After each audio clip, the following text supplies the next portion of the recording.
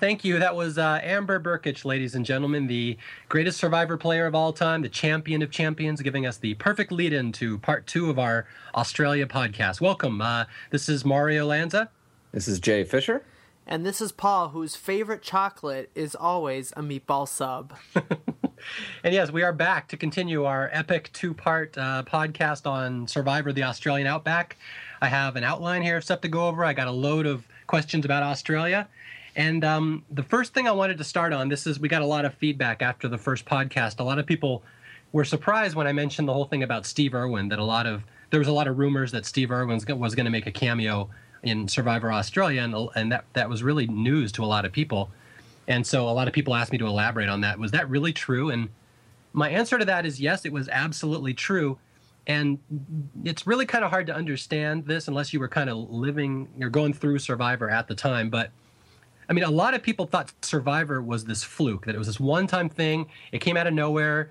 It got a lot of viewers, but it was just considered, by a lot of the mainstream media, that it was a piece of shit. And that's the thing that you kind of have to understand when it comes to Survivor, that the mainstream media hated it. They hated reality TV. They wanted nothing to do with all these new shows that were coming in and taking jobs away from writers and actors. And man, did people want reality to TV to fail. So that was kind of the prevailing opinion in most of the media at the time, was that Survivor was a fluke. They were going to need gimmicks to make it work the second time. And so if you understand that concept, then absolutely the story that Steve Irwin would have to come in and make a cameo makes perfect sense. We also have to really examine Australian people and things in American culture. It's all about, like, it gets really, really hot at one time and then it goes away very, very suddenly. Mm-hmm. Paul Hogan and the Crocodile Dundee movies is an example of that. And Yahoo's Sirius and Young Einstein, like, America can't get enough of this Australian new thing, and then all of a sudden, with no reason whatsoever, it's gone. And Steve Irwin in the early 2000s, late 90s was like it. He was really, really, really huge for some reason. America could not get enough of this weird guy in short khaki shorts, jumping on top of dangerous animals and wrestling them for no apparent reason whatsoever. Mm-hmm. So, and he went away after a while because he's Steve Irwin and, well, he's Australian and that's what happens. But at that time, that's a great snapshot as to what America was really craving at the time, and that is Australian men wrestling animals. Absolutely. And that's, again, when you think of Australia, because Americans are very good at stereotyping that is your image of what Australia is. If there's a show set in Australia, it must feature Steve Irwin because he apparently is in every TV show in Australia. I would just like to see how they actually would have used, like, Steve Irwin. Like, would he have been, like, a reward or, like, team captain? Like, how does it work with Steve Irwin? I think maybe Mike would have had to hunt him down and try to kill him. There you go, and then he'd be gone quickly like everything else Australian. Watch this, I'm going to bathe Kimmy! Yes. By the way, speaking of Australia, I have a correction from last week's podcast. A reader named Holly Tomo wrote in and said, Lucy Lawless is not Australian, she's a New Zealander. You guys are idiots. She didn't actually write, you guys are idiots, but it was implied. So she said, other than that, love the podcast. So, yes, I would like to clarify, Lucy Lawless was not Australian. We were incorrect. We podcast about Survivor, not about all this other crap. Exactly. Don't bring your politics here, man.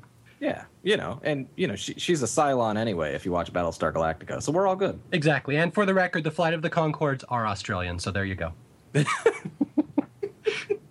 I got a laugh out of Jay. I'm glad. All right. Yeah, it's fantastic. One more thing before we get into part 2 here. This is a really, really good email I got from a reader named Mike Ramone. He said, I wanted to bounce this theory about Deb off of you guys. He said, I think Deb was just a victim of the pretty people versus the not-so-pretty people. It's human nature to want to be associated with fit, good-looking young people, and I think as a whole, no one wanted to be with, for lack of a better word, the older, ugly chick. And I don't like the wording of that because it's very cruel, but I think Mike might actually be onto something here where Kucha was kind of a young, fit, fun tribe, and I'm guessing Deb is not particularly fun and not particularly young, and I think there's probably something to this theory. Oh, I think so. Studies have always shown in sociological studies that better-looking people, or what society considers to be better-looking people, usually get certain advantages. They usually tend to be hired and other dumb stuff like that. And yeah, the Kucha tribe had all these fit, good-looking people on there, and Deb was certainly fit. I mean, I would pick Deb to win an outdoorsman challenge over many people on Kucha. But if, in this game where you're all trying to get together and fit in, here she was just ordering people right off the bat and having kind of a mullet going on at the same time, and it's like that was probably a deadly combination. As sad to say as it is. I actually did some rewatching of Survivor: The Australian Outback in anticipation of this second part of the podcast. And one of the episodes is the recap episode where they go back over the first 21 days and they show all the votes that everyone made. And so I was going to pay particular attention to what everyone said when they voted off Deb. And pretty much everyone said she wasn't part of the group. And I mean, I guess there could be a lot of truth in that she wasn't in the pretty popular group. Yeah, absolutely. And in fact, Mike had a little follow-up here about Deb, which he said, also, Deb could have gone out first or 10th. She still would have been blindsided and betrayed, and her attitude during the reunion show would have been the exact same no matter where she placed. He said, but you guys don't realize that Deb comes from a part of the country where everyone is your neighbor or friend, and I just don't think she deals with betrayal easily. So, again, this is something else that I think a lot of people might not think of, that, yeah, maybe it's just sociological or where she's from, that, if a friend betrays you, that's a bigger deal than it would be in some places of the country than others. So maybe there's more going on with Deb that we just never thought of, and I'm really glad Mike wrote in about that. Well, I just wish she would have lasted a little longer, and what I really wish would have happened is I wish she would have made it to the merge. I wish it would have been 5-on-5. I wish it would have gone to drawing rocks, rocks, and so that she could draw the purple rock and get voted off, and it would end the legacy of Deb and her rocks. Nicely done. I was gonna try to pick a yellow one, but none of that even mattered. It's random pretty bad, Terry. All right, I think that's all the jokes we have for now. But yeah, thanks for the reader feedback. We're going to have a lot more later in the show. But I think what you guys basically are here for is we're just going to go into part 2 of Australia, which, as we all know, is clearly the most beloved and popular stretch of any season ever, the second half of Australia. Everyone loves it, correct? Yes. We're going to make you love it more than you think you love it. Exactly. In fact, I'm thinking we should just jump right in and talk about the elephant in the room here. This is what everybody has wanted us to talk about, and this is, what happens if Mike doesn't fall in the fire? Does an Oga Corps member still win the game, or do things change significantly? Well, I don't know exactly where. I can't remember the exact source of this interview. I think it's in some of the bonus features of on the Australian Outback DVD. But apparently, Roger, Elizabeth, and Mike had made some kind of deal earlier in the day before Mike fell in the fire. Maybe it was the day before, really recently, had kind of solidified some Final Three alliance. And I know that recently, when Jeff Varner was asked about, what would have happened if Mike hadn't fell in the fire, maybe this is, 11, 12 years later talking, but Jeff Varner was pretty, key on the idea of bringing up that he felt like he would have worked with Jerry in the future because, early in those episodes, it seems like Alicia and Jeff aren't as much Team Cooch as everyone else. I mean, that's one of my favorite parts about where they go through the list of all the people. They don't like Kimmy because about the chickens. Deb's already gone. Elizabeth's too big a threat, can't make to the end. Nick's lazy and doesn't do anything. And if someone has to go, he's going to be, the first. They don't like Michael because he catches all the fish and anoints himself the leader. So, I mean, there really is no one else that they can really work with there on their tribe. So, I think the game might have been more interesting as far as seeing gameplay evolve more. But, then again, you never know. I think, does a Kucha win the game versus does an Oga Corps win the game really depends on what would have happened at that immunity challenge that didn't take place because Mike fell in the fire. If Kucha wins and Oga Corps has to go to Tribal Council and they go into the merge with a 6-4 advantage, I don't think the game is complex enough. I think maybe, they could have voted off certain people, and maybe Jeff and Alicia used Jerry in order to get themselves ahead on the Kucha tribe. But I really think that if they go in 6-4, a Kucha member wins the game, because I think that's just how it was played back then. But if Kucha loses that immunity challenge and they have to go to Tribal Council to make it go down to 5-5, to me, like I said, like we saw, Roger and Elizabeth were a pair, and it looked like Jeff and Alicia were a pair. Mm-hmm. And the deal with Roger and Elizabeth and Mike, and I think Jeff and and Alicia, even though they didn't like Mike, I think they had conversations about using Mike for this, that, and the other thing. So Mike would have been caught square in the middle of those two pairs. And then there's Nick. And I think probably Nick gets voted out there, as much as we love Nick or Mike, to tell you the truth. One of those might go at that tribal council, and then they go into the merge. And I think that Ogakor, if they go in 5-5, I think Ogakor had a really good plan for what they pulled off at the merge anyway. Yeah. So I think that if they go in 5-5, I think Ogakor still, in my opinion, has the upper hand on the game, whether or not Mike's there. But Mike would make it interesting, I think, because Mike's a competitor. He would, some of these immunity challenges, you just never know, and it could all spiral from there on out. But it's certainly an interesting idea, one way or the other. Yeah. Well, the thing with, like you said, if they go in 5-5, Ogakor does the same plan as before. They get Colby to draw all the votes towards him. Kucha loses because of the tiebreaker. So I don't think anything changes if it's 5-5, no matter which 5 Kuchas it is. I don't think it makes a difference. Now, right. I think for purposes of this discussion, let's just assume that Kucha wins that merge or that immunity challenge, and they go into the merge 6-4. Now, what do you think happens if it's 6-4? Well, who goes out at Ogakor? Amber? Jerry? That's an interesting question. You got Keith, Colby, and Tina obviously are a trio. I mean, they were the quickest to dispose of Jerry, and they know the merge is coming. Maybe they vote off Jerry knowing she has 2 votes. Well, I guess it doesn't matter about the tie number. Yeah, I don't know. I'm assuming it's going to be Jerry, just because no one had any respect for Amber whatsoever as a threat, as you saw later in the game. So I think it almost has to be Jerry. Yeah, and she has votes, right? Yeah, exactly. Yeah. So yeah, but again, let's just say it's 6-4. Kucha goes in. Ogakor goes in without Amber or Jerry. I mean, they're kind of interchangeable at that point. So, but who do you think wins from Kucha? I mean, I'm assuming just because we know people didn't have cross-tribe alliances back then. They weren't going to team up. They just never did back in the second season. So it's probably going to be a Kucha. And who do you think takes it? I think it all boils down to Nick Brown, to tell you the truth. Yeah, it's funny. I have a friend named Ryan Christ who wrote a fan fiction type story a couple of years ago, like 2003 or so. Basically, what would have happened if Kucha goes into the merge on 6-4?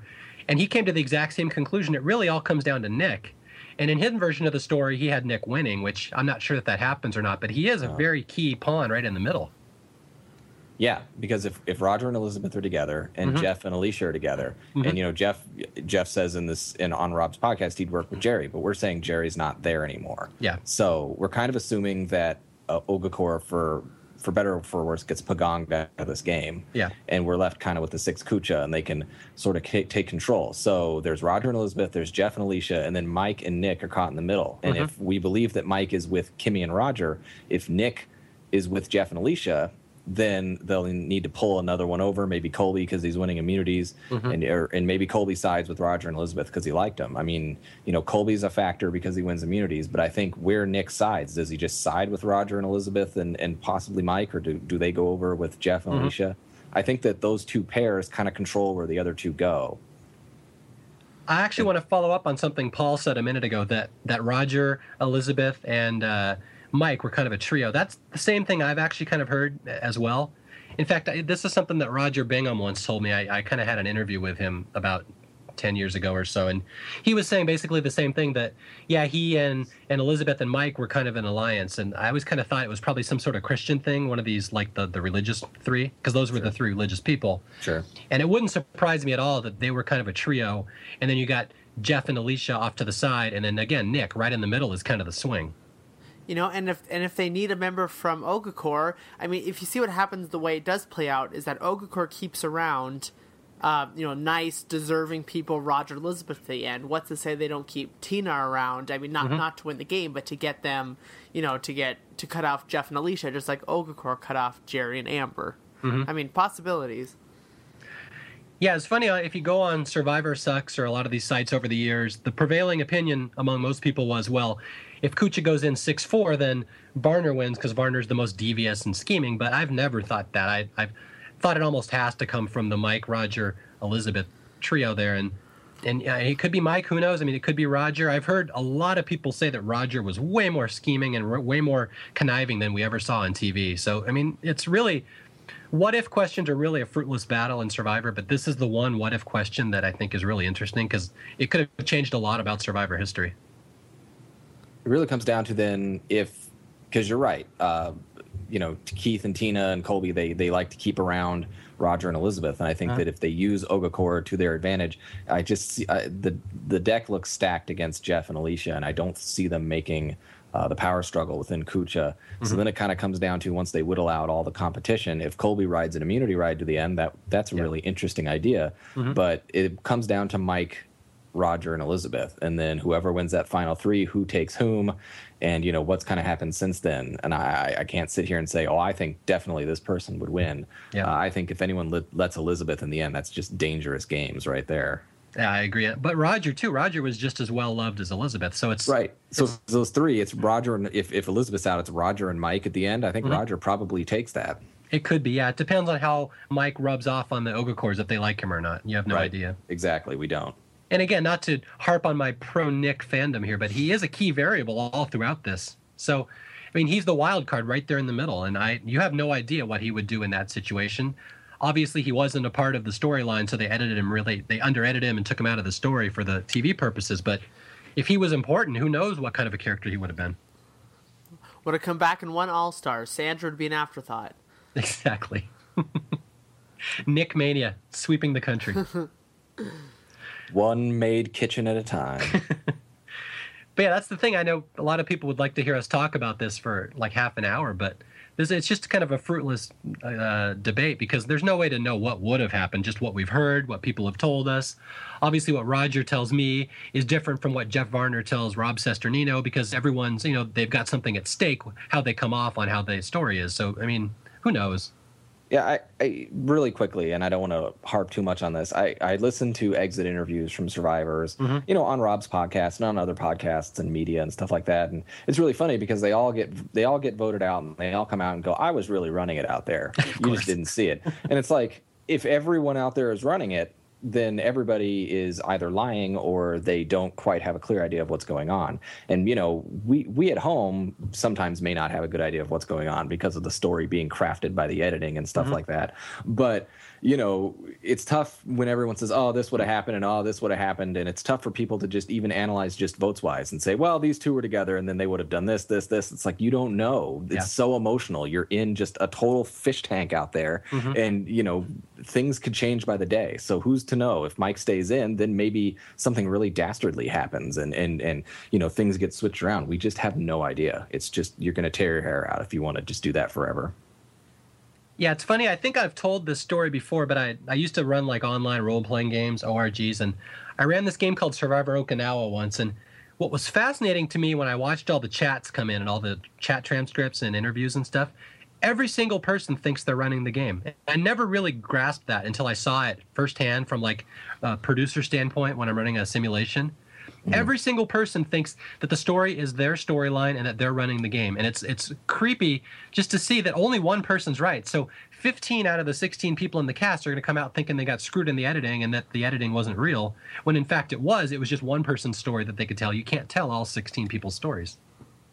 Correct. Yeah, I agree. And so that's the thing. Varner could be absolutely right that he was going to run the game and work with Jerry, but I don't know if Jerry would say that. I don't know if that's the truth, but clearly that's what he thinks, and it's probably true from his opinion. And as we go through these last post-merge seasons, I think the story of Jerry will come into this as well, the illusion of power. Any more thoughts on what happens in a what-if scenario, Paul? Elizabeth takes it, and then she makes her own talk show that rivals The View, and takes Barbara Walters down. All right, so I think we're in consensus that Nick wins. All right. Very do you think Tim Hasselbeck becomes the better Hasselbeck quarterback then if Elizabeth wins the game? Yes, for sure. Of course. See, Paul's thought all the permutations through. When he wins Survivor, everything just falls into place after that. Exactly. Doc Brown could give us a whole little flow chart on how history changes. Correct. So many timelines. You can't go back to the one. Oh, never mind. I think Mad Dog Tannen at that point is the one who pushes Mike in the fire. It all switches around somehow. Mad Dog Tannen? Does he take his teeth out and say, I'm ready to push you in? Yes. All right, I think we're off track now. Yes, so anyway, that we've talked about one of the biggest what-ifs in Survivor history, and as any great politician would do, we came to no conclusion and are taking no stance on this whatsoever. I approve this message. Yes. So let's move on. Episode 7, the famous Australian merge. What do you guys remember about this one? Well, I think it's really funny. It's really kind of the last season where it's like it's laid out so like concretely that the merge is happening this episode. Even from the audience standpoint and from the contestant standpoint, like they knew at this day they're merging. From next season, I'm sure we'll get to it. They kind of throw out there if will the merge happen then or not. We had a tribe switch, so from then on out, they never say exactly when the merge is. So I think that's interesting watching it, knowing that they know for sure the merge is coming. I'm really sad that as the merge comes, we're going to have an individual immunity necklace, and we have to say goodbye to the probably worst immunity idol I've ever seen in my life for the tribe. It had a fucking handle. I forgot about that. Oh my God. The thing had a handle, like, a lot of times, at the beginning of the season, especially now, whereas certain things budget-wise may have gone down in the years that Survivor has been on, they certainly seem to do very, very well with their immunity idols and their immunity necklaces and stuff like that. And I mean, this one, it just looks like a fourth grader made it. It has a handle. It has like 2 little feathers sticking up. It's like the worst immunity idol ever. Seriously, I feel bad for Australia. It's such a great season, and they have this handle thing. It's like, yeah, get this crap out of here. Let's move on with the game. Tina, Keith, and Colby made better idols at the final 3. Ooh, yes, they did. Fun Arts and Crafts Day. And remember, to be fair, they knew Nick would be so lazy he wouldn't pick up the idol, so they gave him a handle just to make it a little easier. So it was really for Nick. This idol's heavy. It's heavy real bad, Terry. But going into this merge, I think it's actually really interesting. I rewatched the scene just a couple days ago, the way they set up this merge. The first season they had these ambassadors that checked out the camp, and they had this little romantic thing on the beach and whatnot. And this season they get this tree mail. They think that each tribe thinks the opposite. That one tribe thinks that the guys are going to be visiting the girls, and the other tribe thinks the girls are going to be visiting the guys. And the way they split it up to have guys on one side, girls on one side, it's really an interesting dynamic. And what I think is even more interesting is that they both are. First they think they're going to kind of. Cooch is afraid that Ogakor is going to persuade them to come to their camp. What they don't know is that Ogakor is they're pretty ready to jump on and move to Camp Coocha. And then at the end of the whole thing, they end up going to a new beach altogether, which I understand throughout the course of Survivor, they can't really do that just for, whatever location they are. It's not a possibility to always go to a new beach, but I think that's one thing that also makes Australia cool is that they go to a new beach. No one has the home field advantage once you hit the merge. One thing I'd like to point out about the merge is I remember there were some great quotes in that episode that kind of made it kind of funny. The one with where all the Ogakors were expecting the girls or something, and Roger says something like, "Well, I got a surprise for you guys," or something like that. And the one about Elizabeth when the guys say, "Well, we have to woo the females, Elizabeth," and she's like, "Woo, woo, woo them." I always thought that was kind of funny. And then when they show up and Jeff Varner is pissed off and says, "We were ready to pick them flowers and shit, and now we got to." That was funny. Yeah, again, Australia. I don't think Australia gets enough credit for kind of being a funny season, but there were some clever lines in that episode. And then the girls' moaning session about food, and it turns to Tootsie Rolls. Do you guys like the different color or flavors of Tootsie Rolls? Like strawberry, vanilla, and then it ends with Jerry going, "Vanilla Tootsie Rolls? When do they have vanilla Tootsie Rolls?" You realize that they were at a point where they have gone through every food they're craving when you're raving and moaning about a vanilla Tootsie Roll. Have they gotten to chewed mints yet? No spoilers. We'll get there soon. Sorry. I thought that the Kucha women really got the short end of the stick on that with the guys' night out and the girls' night out, because the Ogakor men, Keith, first of all, takes the matches with him so that the women can't light a fire, and then they go over to Kucha and they eat that last chicken they had. And then the Kucha women have to go over to the Ogakor tribe, and Jerry's like, "I have fucking tortillas I can make, it's dough and crap. I mean, we like it. That's all we've eaten forever." Just think, all these are just character scenes. I'm just listening to all these little anecdotes, and I'm laughing because I remember every single one of them so vividly. And it's just funny. None of this was strategy. There had nothing to do with strategy in really any of those scenes. It's just all character scenes and interaction, which is what I think made Australia really such a rich season.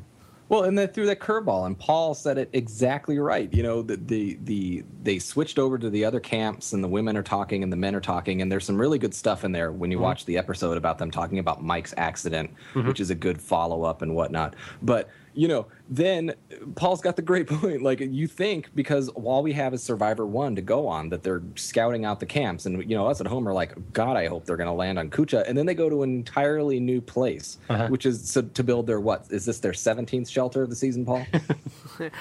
Yeah, I think we're on it all depends if you count the rocks shelter. That really throws off the number. All right, and then I guess we do have to eventually get into strategy. And at this point, there's something I always love pointing out, because this is something I don't think gets enough credit in Survivor history, which is Colby's plan to draw all the votes towards him at the merge. And this is one of those things that I don't think Colby ever gets enough credit for. People just remember him as, winning challenges. Rosie O'Donnell loved him, and he turns into like a flop later on. But that was a killer strategy, and it worked. And really, that is why an Ogre wins the game. It's really partially because, the Jeff and Kimmy vote, which we'll talk about in a second. But Colby just intentionally tries to piss off the Cooches so they will all vote for him at the merge, which was a brilliant strategy. And again, something he never gets enough credit for.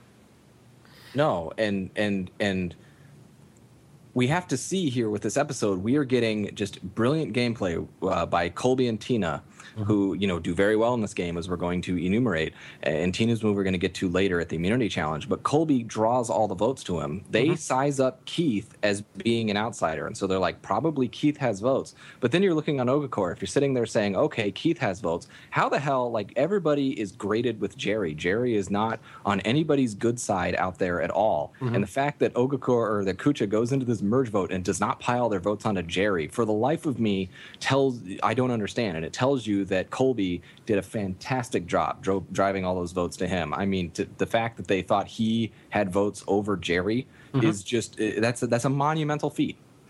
Props to him. Yeah, and people like to, shit on Kucha, saying, well, they were stupid. They should have voted for Jerry. But, they weren't stupid people. There's some bright people in that group. And, the fact that Colby could sway him, that has more to do with Colby. And admittedly, there's probably some acting on Jerry's part, too. Jerry has to let on that she's popular and that she's not annoying people. So she should get some credit for this, too. But, I mean, that's really Colby's plan, and he pulled the whole thing off. And I've always thought he should get more credit for that.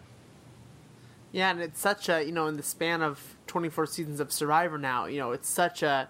There's only those first 3 seasons. Well, who even knows what happens in the first season? It's such a short time span that the previous votes came into play, and to find Ogre mastering and jumping onto that strategy so quickly, and then we'll kind of see it repeated in Africa. They figured the game out too quickly in that aspect, which is why they ended up changing it. In fact, I have a really good quote here from a reader named Cable Brandon, who wrote in, and he's backing up our theory that Colby should get more credit for this. And he said, basically, Colby's plan to draw the votes for him, this is exactly why Colby is so good. He said, Cable said, Colby risked taking the votes to win the balance of power because he knew he'd win most of the individual immunity idols later, and he had trust in his alliance. I think Colby was the only person who could successfully have taken those votes without putting himself at risk. And again, that's an excellent point, that Colby knows he can take these votes, he can get the tiebreaker votes on him because he's going to probably make an immunity run later against the rest of the Ogre cores. So he's really the only person who could have done that move and pulled it off and not sabotaged himself. This is probably something, as the game has evolved and as we've gone through our 24 seasons of Survivor, the final tribal council, sometimes people's speeches get better, sometimes people's speeches get worse. Colby didn't really talk about how he drew all the votes to him at the merge and that being very strategic. And I think that, some of the questions, we'll get there obviously, and I'm jumping ahead, but some of the questions that some of the people who didn't vote for Colby ultimately said was, did you really have to strategize because you won all those immunities? Yeah. And if you would have said, yeah, I drew all your votes at the merge vote, that would have been oh, game, set, match in my mind. Yeah, it's the one vote that really counted, and it was all Colby. I mean, there's a little Tina, we'll get to that with the immunity challenge, but I mean, yeah, Colby totally had to strategize. He strategized when it meant the most. Good thing. Good episode. We've got a lot of good character development. We have to move over. They have to build a shelter, and they build it in a good spot, if I remember right. It was perfect. What was it, on the top of an active volcano or something? I just love the way they edit the scene. The only person they show suggesting to go down onto the beach is Jerry. I mean, I'm sure this was a group consensus. It wasn't just Jerry, but that's all you see is Roger as giving his pitch to we need to go up in the hills, get some good anchors, and then a shot to Jerry. I'm just gonna voice my opinion. I think down on the beach. So the whole flood's still Jerry's fault.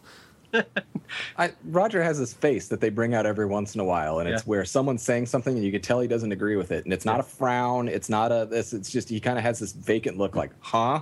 And it's like when they're going like, hey, let's build down on the beach, you could just see Roger's face like, this is not a good idea. Well, they should listen to Roger, because Roger used to build homes. Roger helped build the shelter. He knows what he's doing, and then people come up to him and start telling him what to do, and Roger's like, no, that isn't gonna work.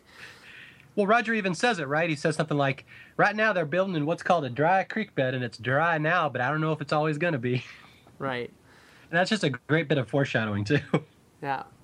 Oh, fantastic. And then we get to the challenge, and this is the stand on a log in the middle of the river for a while, right?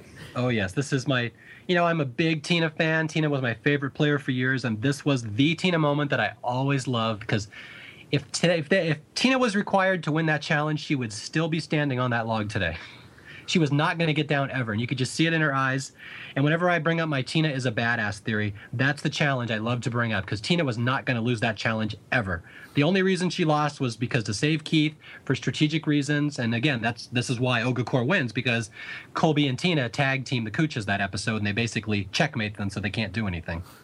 Just her face, like every time someone like goes in and they kind of wave goodbye to him, it gives a shot of Tina's face completely like unfazed. Oh yeah, she wasn't ever moving, and that's the thing. She was like 5 feet tall. She's 90 pounds, and she's the biggest badass out there. She was never ever going to leave that thing. I mean, they would have had to wait until she died and fell off, and she probably still would have clung on, but that's just because she's Tina.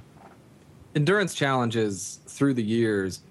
I mean, we still have long ones even, in later seasons. I mean, God, that one in Palau was 4 days long. But seriously, nowadays when they do an endurance challenge, they're on really tiny structures, or they're on structures that get smaller over time, or they have to balance things on things while they're standing on something. I mean, when you look back at this challenge, look, I don't want to go into the middle of the Australian Outback River and stand on a log for 10 hours. I really don't. And all props to them. And Tina is the baddest of asses, and Keith and all those people, and Elizabeth and all those people that made it really, really far. But seriously, if you went to some modern survivor and showed them and said, all right, this is what you're going to have to do. You're going to have to stand on a sequoia stump for 10 hours in the middle of the fucking ocean. They'd be like, yeah, that's easy.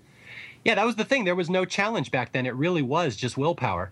Yep. There was no, gravity was not going to force them off. It was just, you're there until you want to come off. And I love that aspect of the show back then. I just love these long, drawn-out challenges that are just willpower. There's nothing else to it but willpower. Which I still think, my argument is that the final 3 challenge should always come down to that. It should always be who wants it the most. But what do I know? I don't want to gloss over the fact that we also have the awesome scene of Amber licking chocolate off her fingers as she dives into the ice cream cones with hot fudge. And I didn't really realize it until I watched it this past time that Jerry and Amber jump off to get the chocolate. We only see Amber eat the chocolate. Is that the one where Jerry jumps off and Amber follows her just like always? Yeah, they jump right in together, and then it kind of cuts to this kind of, dun dun dun dun, and just shows Amber, licking her fingers. Well, what you didn't see was that Amber was eating the ice cream, and Jerry was chasing Colby with and going, come on, get your bod over here so I can pour this chocolate on. Come on, dude, get your hot bod over here. Well, there's one thing. If there's one thing we know about that ice cream, oh my God, it was so good. That's what I hear. That was the word on the street. For those of you who don't know what we're talking about, this is the Amber catchphrase. Everyone used to make fun of her on Sucks. I think we talked about this in our podcast earlier, that if you watch Australia and just listen for the number of times Amber says, oh my God, it's so good, you'll just crack up because it happens so much. She says it all the time. And we talked about in the previous episode, Kimmy's legacy, 5 episodes, 4 huge moments. Alicia fight, chickens, I can eat a worm, and the masturbation thing. I mean, Kimmy has all these big moments, and it's like, what is Amber's take from Survivor of the Australian Outback? Oh my God, it's so good. That's it. And then meatball subs. I think we've made meatball subs the thing now, so that's good. Hey, all those years later, I'm so glad we can help out. Exactly. that Amber needs something. I mean, I wonder whatever happened to her. Exactly. But, it seems like she would need to catch a break. Exactly. She's no Elizabeth. I mean, Elizabeth went on to become a big star. You never heard from Amber again, so who knows what happened to her. I know we're going to get emails. Yes, we know what happened to Amber, so thank you. That's the joke, people. Yes. All right. So that's it. So Tina and Keith are the last two there. Tina gives up immunity, so Keith will be saved. It was a great strategic move, and again, you could see it absolutely ripped Tina's heart out to have to do that, but she took one for the team, just like Colby. It's in my best interest that Okafor has the advantage, so I will give up immunity just to save Keith. And again, this is why they win. This is why Colby and Tina were awesome. This is why I can't really handle any criticism, people saying that these two sucked as winners, because right there, they won that season. That was game, set, match right there. Colby drew the votes. Tina gave Keith the immunity because they did catch the vibe that people thought Keith was kind of an outsider. Yeah. And I mean, it was just a dual move of excellence there. And now, of course, we must talk about the Jeff Varner vote from Kimmy, which is a big subject.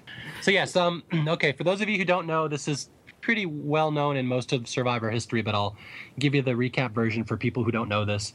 Early on in the game, Jeff Varner got a vote, the very first tribal council. I think it was the second episode at the waterfall when the Cooches and the Ogakors were kind of hanging out just before the challenge, and it wasn't caught on camera. But Tina or someone kind of walked over and said, hey, who did Deb vote for on the way out? And Kimmy said, oh, it was Jeff, and which was a big no-no. You don't tell the other tribe who has a vote against them, since that was a tiebreaker. So basically, Kimmy outed Jeff. The Ogakors knew this. They went into the merge knowing Jeff had a previous vote. All they did was pile their votes on Jeff. And so when it was Jeff against Colby 5-5, the tiebreaker means Jeff Varner goes home.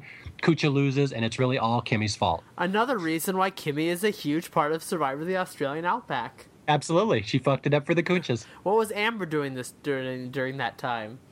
She was talking about vanilla Tootsie Rolls. Are those so good as well? Again, word on the street is they are so, so good. Yeah, and I guess from a production standpoint here, I know that all three of us here are very, very big early season fans and stuff like that, and I totally agree. Something that later seasons do better is the whole vote-looking thing. I'm sure in Africa we're going to talk about it again. But, watching people vote in Tribal Council and showing the votes come up, sometimes they reveal things more often than they need to and stuff like that. And the fact that they don't read all the votes at Tribal Council, like when Jeff is when they get to the tiebreaker and they re-vote, and then Jeff says, how many votes do you have, Colby? And Colby says none. And then they say, how many votes do you have? And Jeff says, well, one that I know of. Yeah, I agree. And that was the thing. It's this gets into the bigger question, like, do you like the past votes tiebreaker? Do you think that was a big deal? And did it cause a production problem, like you said, that the producers should have shown that Jeff vote just because it becomes important later, but they couldn't do it? It becomes one of those chicken and the egg arguments. Like, do you really want past votes used as the tiebreaker? Do you think that was a good idea? I mean, it made sense. I mean, now you see all the complications with it, especially once you start having tribe switches in the next season. But I mean, it makes sense. If the next thing you should go to is who was almost voted off in previous tribal council. I mean, it made sense. Yeah, I agree. I always liked the tiebreaker. I mean, I can see why a lot of newer fans wouldn't like it because it's different and they haven't done it for such a long time. But I like the spirit behind it. If you're thinking that Survivor is purely a social politics game, then yeah, it makes sense. If people didn't like you before, you should be penalized for in the future. I mean, because the goal is to get along with people at all times. So I can see the thinking behind it. Yeah, in a lot of international, big time, soccer matches, they play soccer for 1 million minutes, and then if the game's tied, which it often is, then they go to penalty kicks. And hey, penalty kicks are fun and exciting, but it is totally not what just happened for the million years you just watch a soccer game. Yeah. And having deadlocked votes go to, especially when they go to like fire making challenges or quizzes or something like that. I mean, hey, that's all well and good, and it breaks the tie, and it's this fun moment that you can capture on TV. Whereas with past votes, we kind of usually know, like we knew with Colby and Jeff Varner, that Jeff Varner was going to lose the past votes thing before it came up. Whereas with the fire making challenge, everything's up in the air. But that's not, we're talking about voting people out of the game. What does making fire have to do with that at all?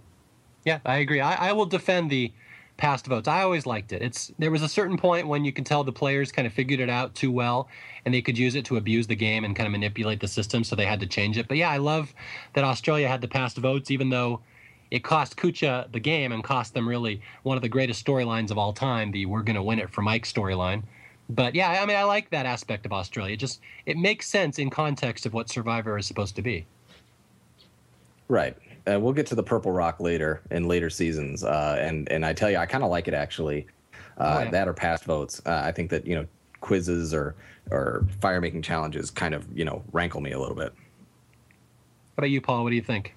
Yeah, no, I agree, and like Jay was saying, I think it really like captures the spirit of the game. Whereas fire challenges, trivia questions. I see why they they do these different things because there's survival aspects, but I think it should come down to what Survivor is at its core, which is a social political game. So I understand why they've had to change it, but I think it best captured what Survivor was or is supposed to be pre-Hans.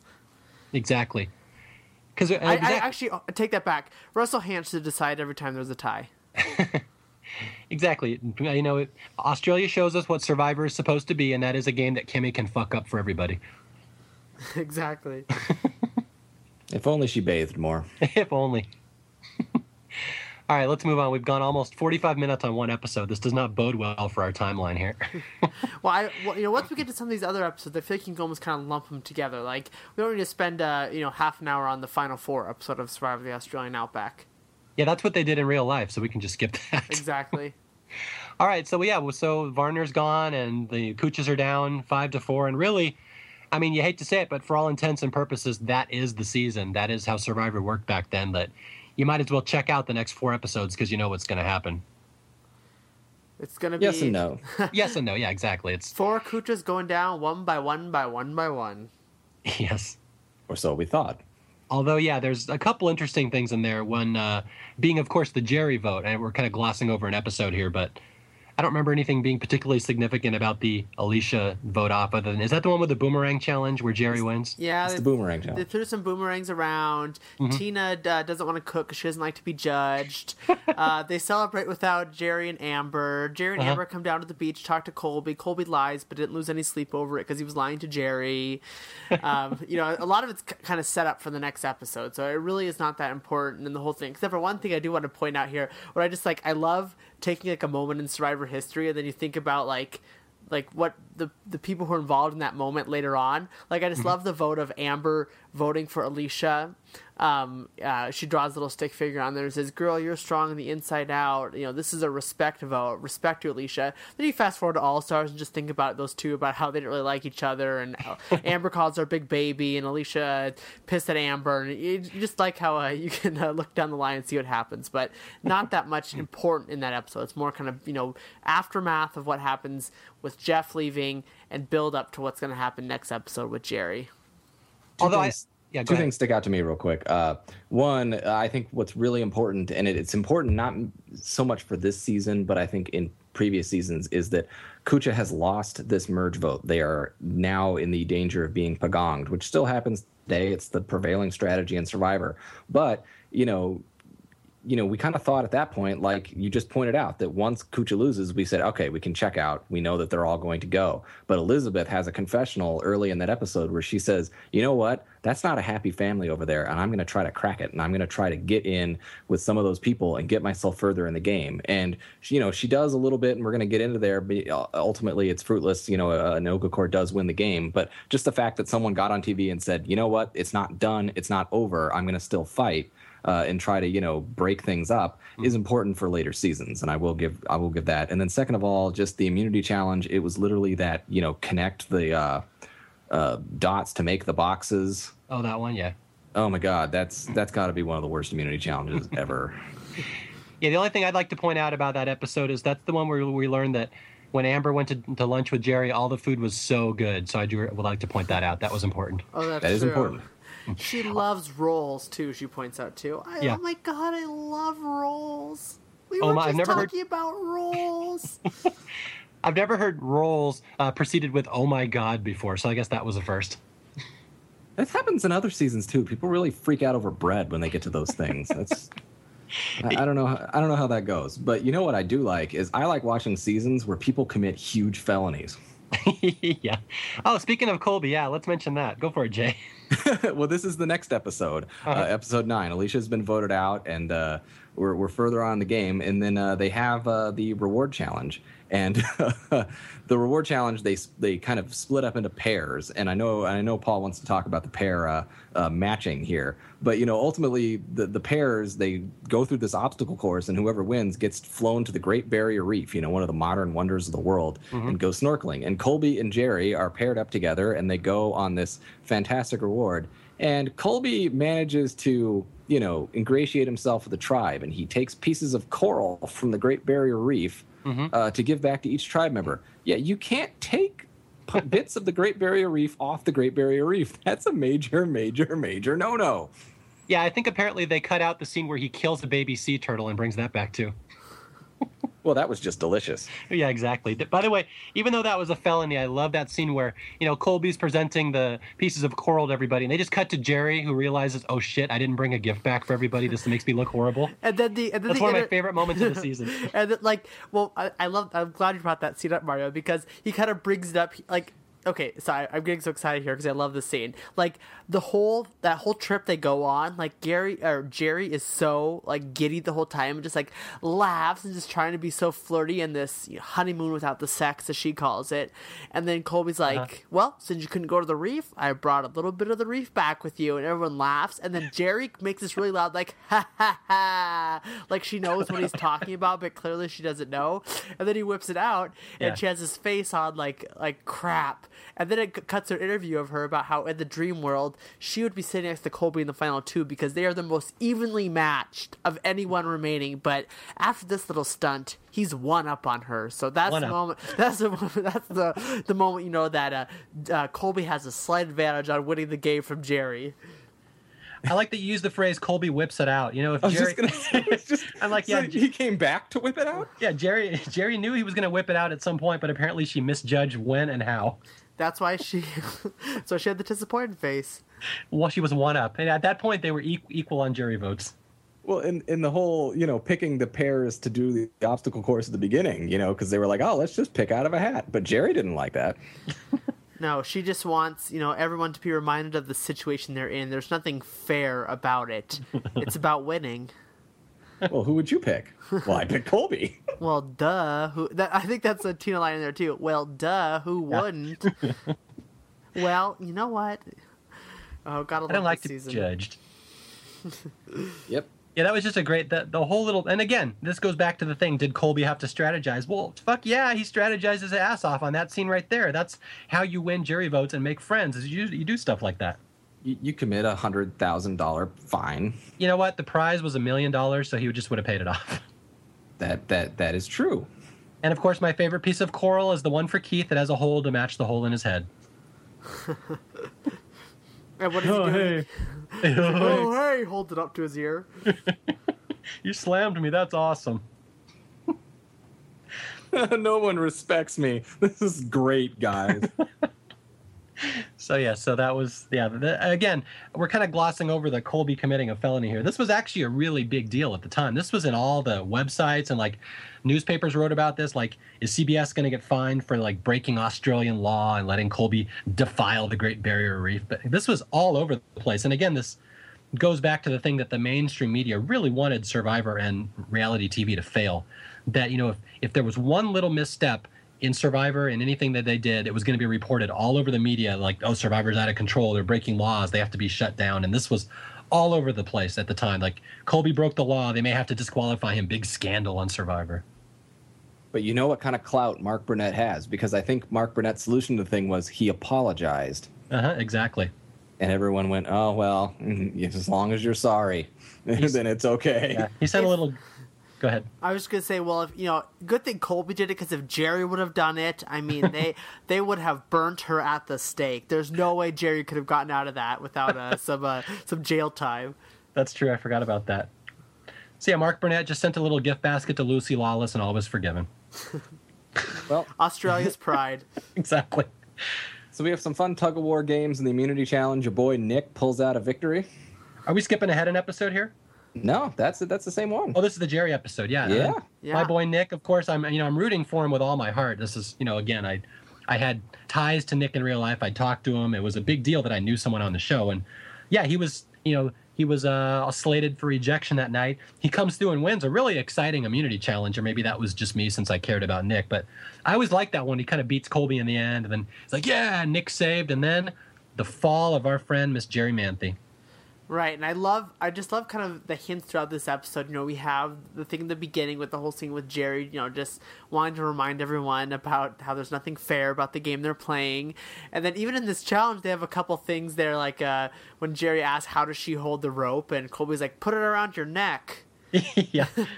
It's I actually have I got to jump in. We have a reader feedback exactly about that quote. This guy named Ryan Oakley wrote in and said, Mario, on the next Historians podcast, there's another classic Colby liner you have to mention. At the Final 8 Immunity Challenge, he tells Jerry, put the rope around your neck, and everyone just laughs innocently, and Liz playfully elbows him in the chest. And Ryan goes, it's just so bloody bizarre. Colby's joking about her killing herself, and everyone just chuckles and says, oh, Colby, you jokester.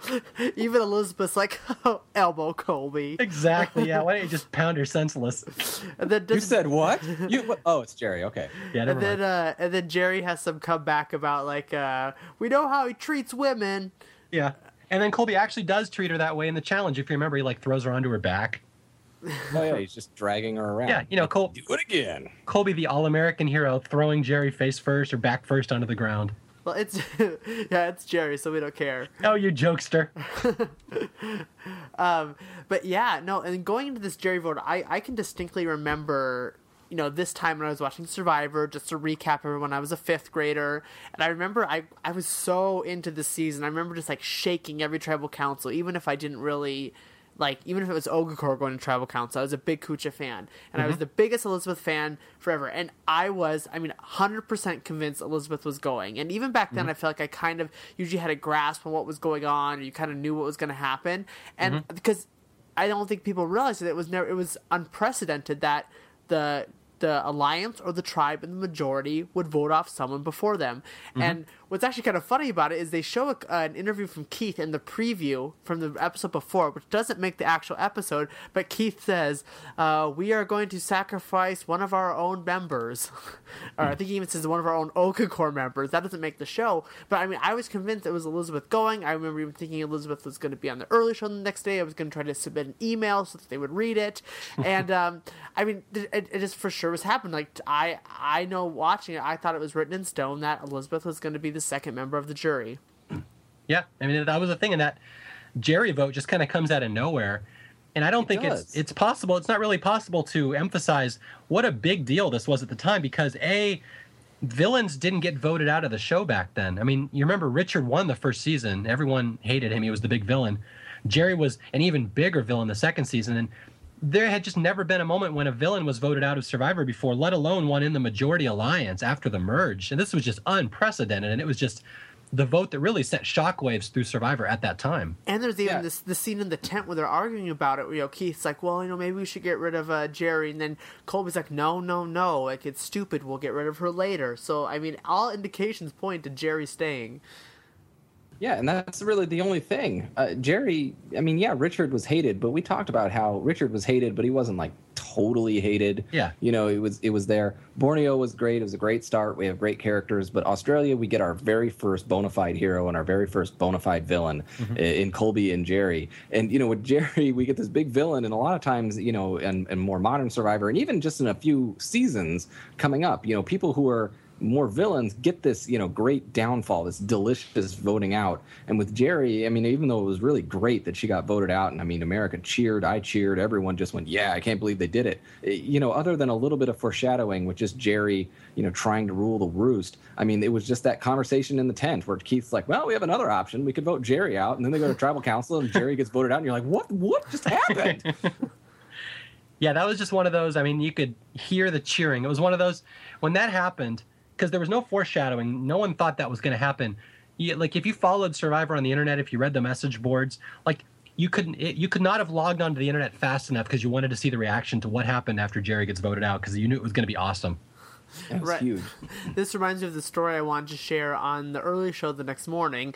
This is I want to talk about this when we get down to the final 5 about really it gives you a picture of what it was like technology-wise in the year 2000, because they read emails, they printed out emails, and they read email submissions to the survivors voted off. And I remember the anchor, it was Russ Mitchell, who's filling in for Bryant Gumbel on the day that Jerry got voted out, and he read this email to Jerry about this mother who wrote in about her 8-year-old child who was watching the show, and when Jerry got voted out, he cried a tear of joy that she was gone. And how do you react to that, Jerry? My son was in a wheelchair when you were voted out. He stood up and he walked. And he did a little dance. What was Jerry's reaction? Do you remember? She was like, I can't remember exactly how it goes, but she says something about how, well, she would maybe take that a little more seriously if she hadn't felt that the parent had some manipulation in that email or something, or if the parent had kind of skewed the story there. She didn't really buy it. I bet Jerry's face was very similar to the face when Colby handed out the coral and she didn't have any. So she's like, ha ha ha ha. She's like, ha. He's like, we got email here for you. She's like, ha ha ha. That's awesome. The other funny thing about Jerry, and this is my epitaph to Jerry in Survivor, the Australian Outback, is that she was the biggest villain, to date, and she's going to even be the biggest villain for a while in Survivor. And here she is. She loses the majority in Ogakor. She has her 3, but then Mitchell gets voted out. So it's Keith, Colby, Tina, and then it's her and Amber. So she's not even in the majority in Ogakor. And then she gets to the merge, and Ogakor gets the advantage, and then they vote her right out. At no point, really, in most of this game, was she ever in some real big power position.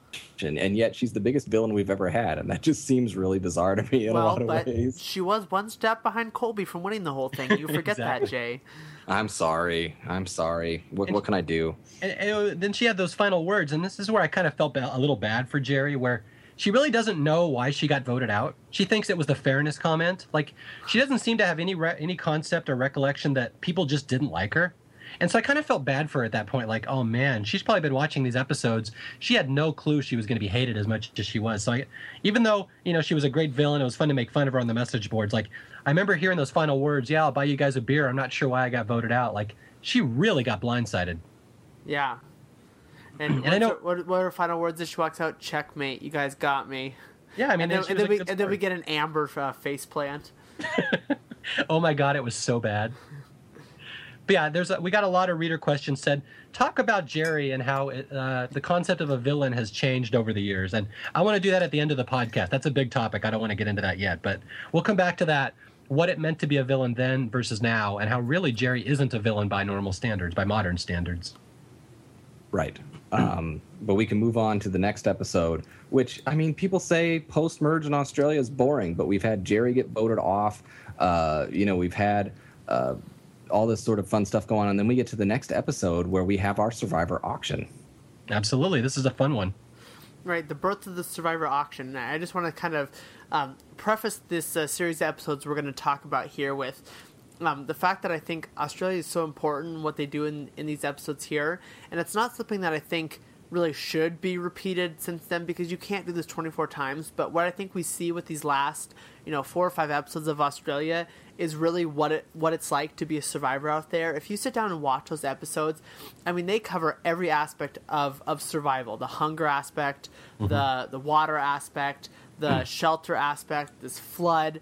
They talk about how much weight they lose, losing hair.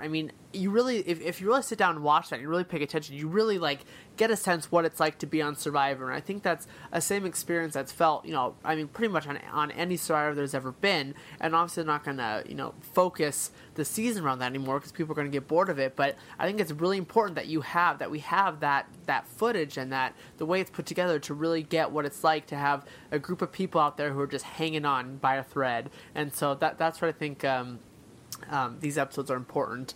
And a good way that they combated, how hard it was out there, was to do the Survivor auction, which obviously they don't do every season, but it still lasted even up until season 24. So I remember when it came out, it was really fun, and even for a long time, that was one of my favorite scenes from Survivor Australia, because for such a heavy season and with all the heavy stuff that's about to happen, it's fun. It's fun to see people eat food. It's fun to see how ridiculous amounts they're going to pay for the things. And if you look at the auction back back then, it was way more pathetic than the auction now. I think what were those, like four chips with some salsa was one of the items. There's 6 French fries and some ranch. Like, I mean, really meager stuff.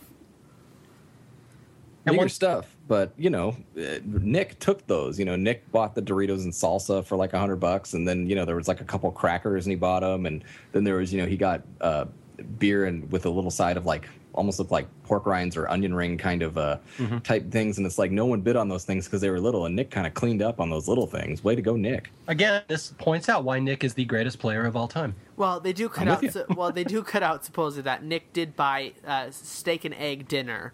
But they cut that out, which it makes sense because Nick has a great line post-auction where he says he's going to go take a bath because he doesn't want the whole camp to smell like ass by the end of the night.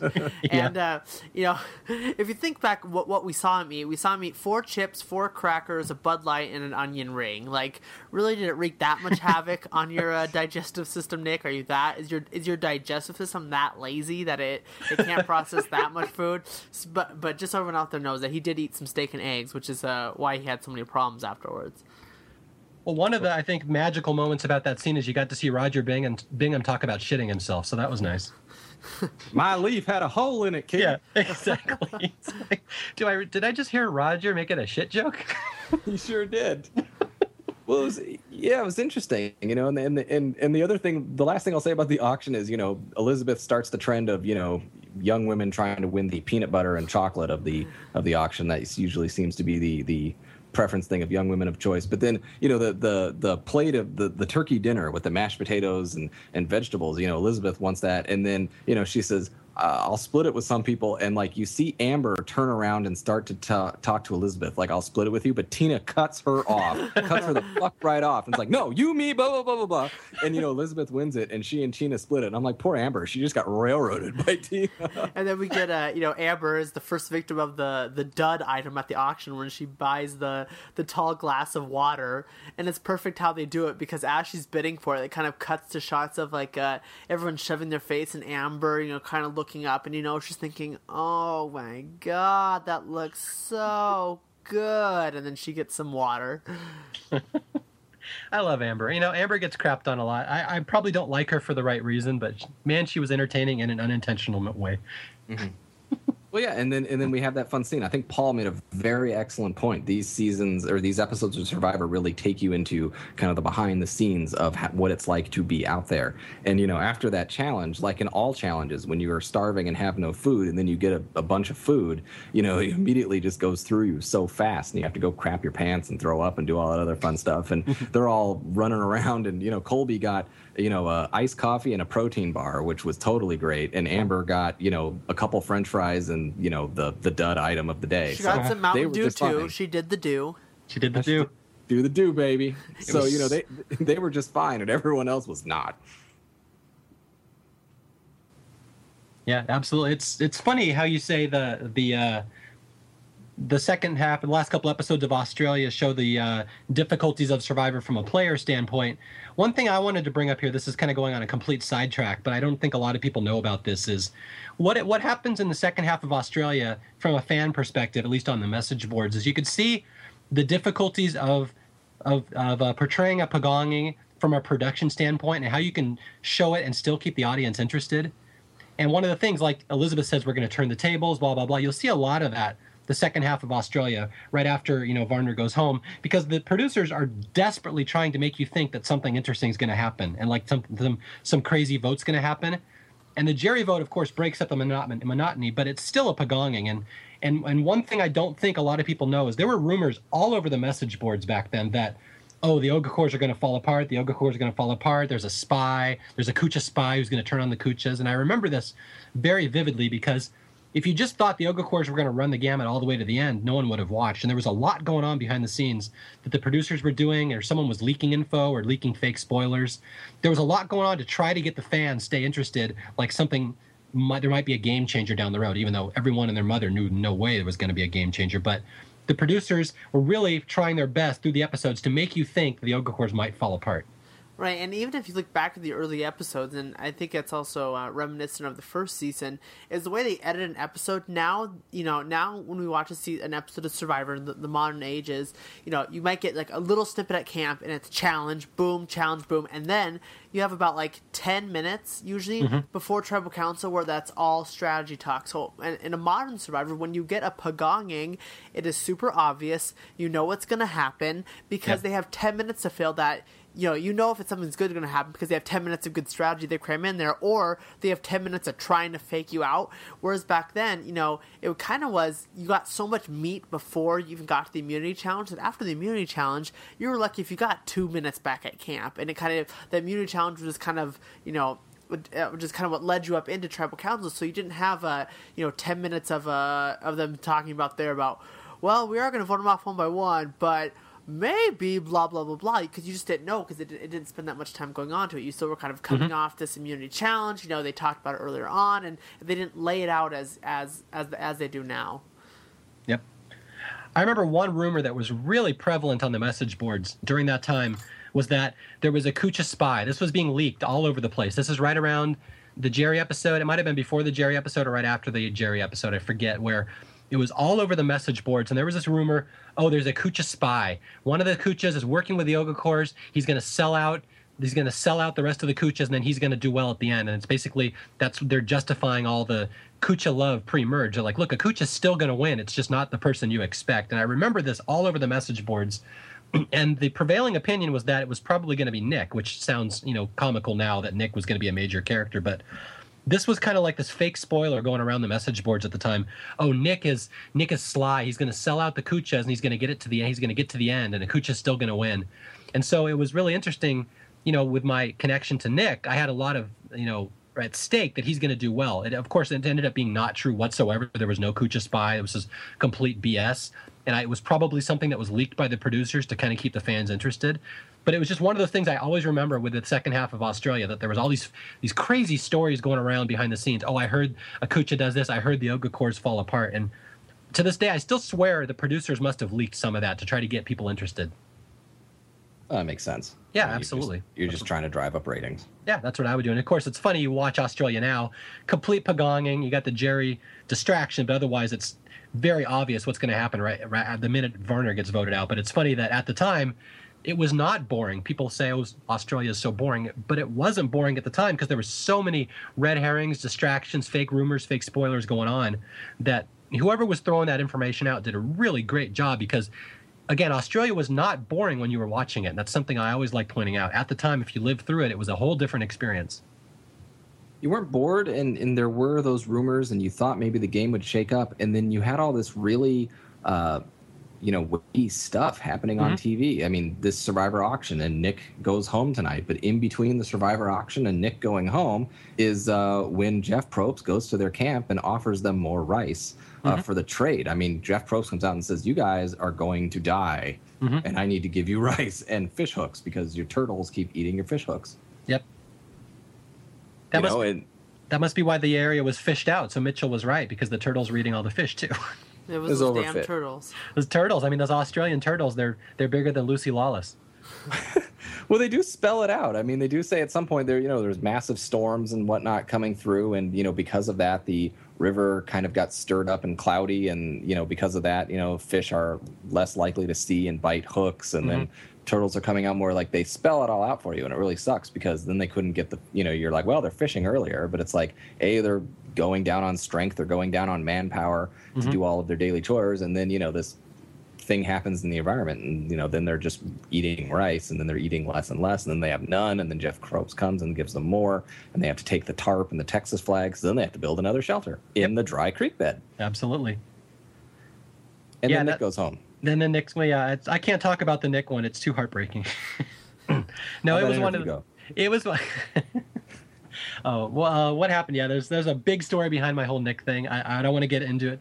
I'm writing an essay for my website called My Experiences with Survivor. I'll write a lot about this. I don't want to clog up the podcast because it's kind of just gossipy stuff. But yeah, what happened is I had a whole interview with Nick set up, and the website that I was writing for, which was Television Without Pity, said, well, we're not comfortable with you doing the interview because, we have staff writers. So, thanks for hooking us up with Nick, but we're going to do it now. So fuck off. And so basically, I was so pissed about that, I decided I wanted to become a writer for another website and drive Television Without Pity out of business just because of that. So it is really all thanks to Nick, and my Nick interview never did happen. So it was a sad day. It was the opposite of the Jerry day with the little boy walking out of the wheelchair. Well, this tribal council also gives a great moment for another great voting confessional by Tina. So here's your ticket, buddy. Yeah, that was great. That's the thing. I love Nick, but Tina sent him off perfectly with a perfectly timed moment of badassery. So you got to tip your cap at that point. Good job, Tina. And Keith walks away with another vote because he didn't bring his bag, and that's just flat out arrogance. He's just flat out arrogant. He doesn't bring his bag. Yeah, so I hate to say that's really the end of Nick's legacy, but that is the end of Nick's legacy, and he came into town, affected nobody, and left. Hey, that takes skill in and of itself, right? Just a seamless entry and exit into Survivor. Exactly. He's forgettable pretty bad, Terry.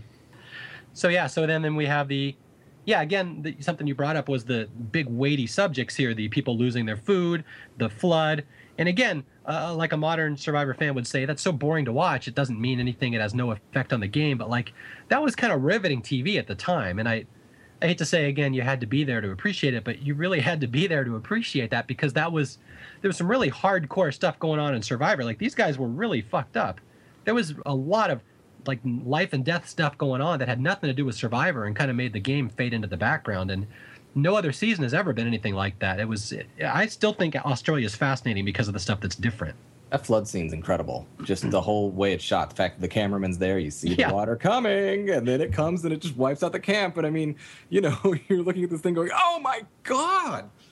How did the cameraman capture that shot? Did they know the water was coming? Did they say, quick, it's coming down this creek, get that camera ready and just wait? I mean, that was perfectly timed that he sees it just trickling in like, syrup flowing over your pancake in the morning. And it's great because it's pretty rough footage. You can tell they just have one guy there. There's a lot of water on the camera. It's really kind of shaky and stuff. So thank God they got that moment.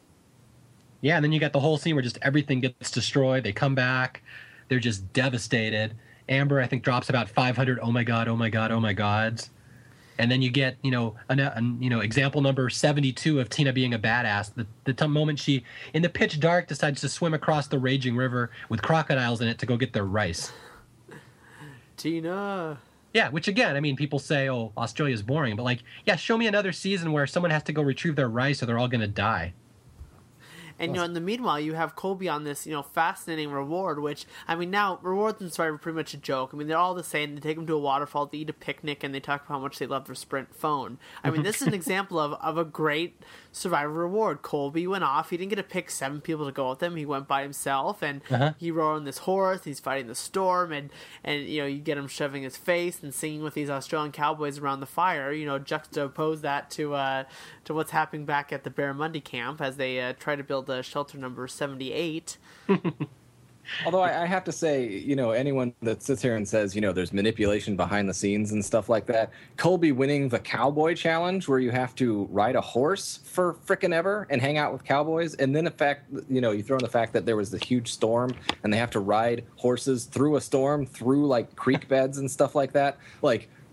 Really, if Tina wins that challenge, what is that scene like?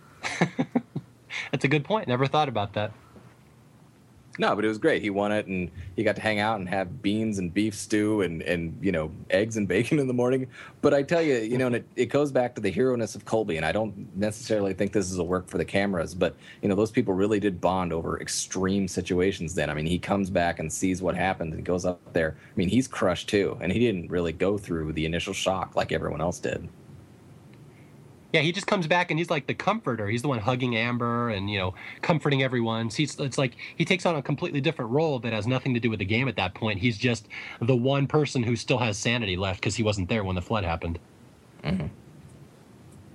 Yep, and because of that flood, though, and because of Colby's role and whatnot, we get to the immunity, and poor Amber, they deviate and vote out Amber this episode, and it gets very little fanfare and especially because she's the greatest of all time. Exactly. That's the thing. It's the time that you see the greatest player ever in Survivor history voted out, your brain just can't comprehend it. So that's why I think people just I can't even finish that thought. It's too super ridiculous. super surreal. Exactly. Okay, the question that I always been unanswered to me, I don't know if you guys have heard anything, is so what was the deal with Colby in that vote? Because Colby still votes with Amber for Roger. I'm assuming that Colby knows what's going on, but just can't vote for Amber. Do you guys have any insight on how that breaks down as far as what Colby's role was in Amber leaving? Yeah, the way that I look at that and the way I've heard it discussed before is that Colby knows he's going to be in the final two. I mean, it's almost a certainty at that point. And he's basically going for jury votes, where he's really politicking better than Tina is at that point. He's made Amber a promise, I'll never vote for you, because it was Colby, Amber, Jerry at a certain point. Colby screwed over Jerry. He doesn't want to screw over Amber. And so he's doing everything he can to not be a part of that blind side, even though he knows it's coming. So I think that's just him politicking. What a horrible player, Colby. What a joke. I know. He strategized. He had no strategy whatsoever. He just won immunities. It's really good that that's the reason, because, when we get to the final two and Colby and Tina are like, we were together all along. It's like, you were? Really? You voted out Amber together? Yeah, that's the thing I think a lot of people don't remember or don't recognize, that it was never really mentioned at any point during Australia that Colby and Tina were that close or that they were a team until kind of the very end. Right. And if they had really shown that, like people say, oh no, Australia wasn't a pagonging because Jerry and Amber got voted out. I'm like, yeah, it was a pagonging. It was a 3-person alliance running the show, not a 5-person alliance. And if you want to get technical, it was 2-person alliance because it was Colby and Tina and then everybody else.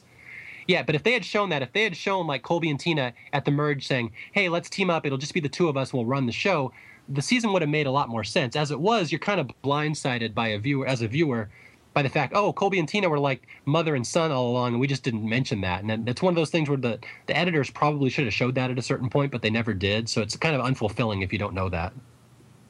Yep, absolutely. But moving right along, Amber's voted out, and we're left with our final 5, right? And we get to, and this may not be the best episode of the season. We've talked about some really heavy, weighty, awesome episodes, especially pre-merge and, the flood and all that sort of stuff. But I love the next episode, maybe because I just love the Survivor Internet Cafe scene. Oh, yes. So much going on in that scene. Some of it's touching, some of it's funny, some of it's unintentionally funny, some of it is mother-son incest. There's a lot of fun stuff going on. Let's discuss this one. Well, first, I just, like I said, timestamp on the late 2000 when they, thanks to technology, you're going to be able to communicate with your loved ones halfway across the globe. And then, they're like kind of typing, and there's kind of like a delay for like the chat to get to the other side of the world. Yeah. The instant messenger. Yeah. At one point, if you look closely, someone asks Tina, age, sex, location. Yeah. ASL.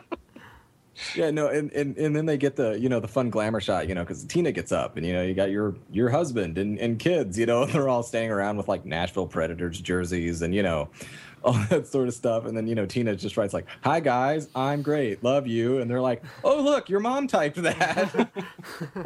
Technology, look, internet, and then they type back like, "Hey, things are good." And then you get Elizabeth chatting with Elizabeth, Ken, and Ken. Yeah, oh my God, that's the funniest thing ever. Yeah, make sure you mention that for people who don't know what you're talking about. Well, they introduce Elizabeth's family who they're chatting with, and Elizabeth is chatting with her mom, Elizabeth. Her dad, I think the way they phrase it is her dad, Kenneth, and her brother, Ken. Yeah. So it's Elizabeth, Ken, and Ken. That is like the coolest thing ever. It's like, hey, Elizabeth and Ken are married. Oh, let's have a child. It's a girl. Which sidetrack it. Elizabeth. Which I think Elizabeth. It's a good name, right? Well, sidetrack. Elizabeth shares a story on The View one time about how there was this kind of creepy sexual predator coming on to her and was calling her and stuff when she was younger. And he called the house one time and asked for Elizabeth. Her mom answers the phone. This is Elizabeth. Finds out who it was, and they get rid of the guy and never have to deal with him again. So think about that when you're naming your kid. And Elizabeth is such a ditto head. They even name the kids the same as the parents. I just prefer to call her... The time is 8:49. I just prefer to call her Bessy. Thank you for not calling her Liz. L-I-S. Liz. So we got Liz with Ken, Kenneth, and Kenny, and Elizabeth, and all that sort of stuff. And then we get, and we get to Keith, right? Peas and carrots. Peas and carrots. Call her Sweet Pea, though. he proposes, and what's funny is that, it's really great because I think it's a really genuine, authentic moment, and a lot of that doesn't really smell authentic. But he types in the whole "I'm looking at the stars" and this, that, and it's really dumb stuff. And "Will you marry me?" And then he sends it, and his girlfriend on the other end's like, "What? Are you for real? Yeah, you serious? Are you a Nigerian prince? What's going on?" Although I think all of us were thinking the same thing at that moment. Wow, his girlfriend's way too cute for him. And how old is she? I know she was way younger than him. Yeah, oh yeah, and then he types like yes, and it's this really funny scene, but it's Keith, so it's just kind of awkward. Exactly, he's the one character not only does nobody give a shit about, but really his only persona is he was kind of the villain who was a little conceited. So it really doesn't match the character that he's going to get the touching, heartwarming marriage proposal home scene. It's just kind of out of place. And then and we have this really awkward scene. We have Elizabeth with Kenneth Elizabeth, and that's awkward. And then we have Keith with his awkward proposal, and we're like, my God, this is just awkward gold. And we're like, it can't get any more awkward, can it? Oh yeah, and then we bring in incest. I know we're gonna get in a lot of trouble for this, but what happens next is Colby with his mom, and what does she write? She just writes "Hi, baby," just one word, HIBABY. You see her typing for kind of a while. It takes her like a minute and a half to write that. I'm like, do fucking space bars work differently in Texas? But yeah, then she writes, they're all, touching and close and stuff. And then we find out later that they're real close, but we'll get to that later. But yeah, it's Colby's relationship with his mom is alternately, charming and ridiculously cute and awesome, or just creepy, depending on how you look at it. Well, I think this is a good lead-in because, we do have our immunity challenge. It's another one of those, Jeff tells a story, they have to go get the stuff, and Colby wins. And this is a theme in post-merge, Colby wins. Colby wins quite a bit. Absolutely. And then they get out, and then it's voting out Roger. And I mean, I'm trying to skip ahead here because, we're trying to move through this. But, it was the scene. I like the scene where Tina was talking with Roger, just saying, well, it's either you or Elizabeth. Mm-hmm.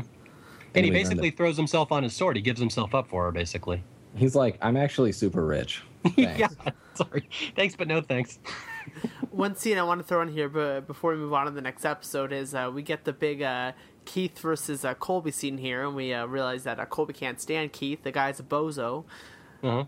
Oh, with the brown rice yields less, right, and the water. Right. Oh yeah. Right, and Colby just does not let that go.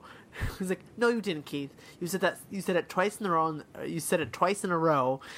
And Keith is worried because Elizabeth's right there chiming in and whatnot. So, leading up to tribal council, you kind of wonder what's going to happen. And even Colby admits it later on, I think at the final two, that during that vote they thought of every possible way to get rid of Keith rather than Roger.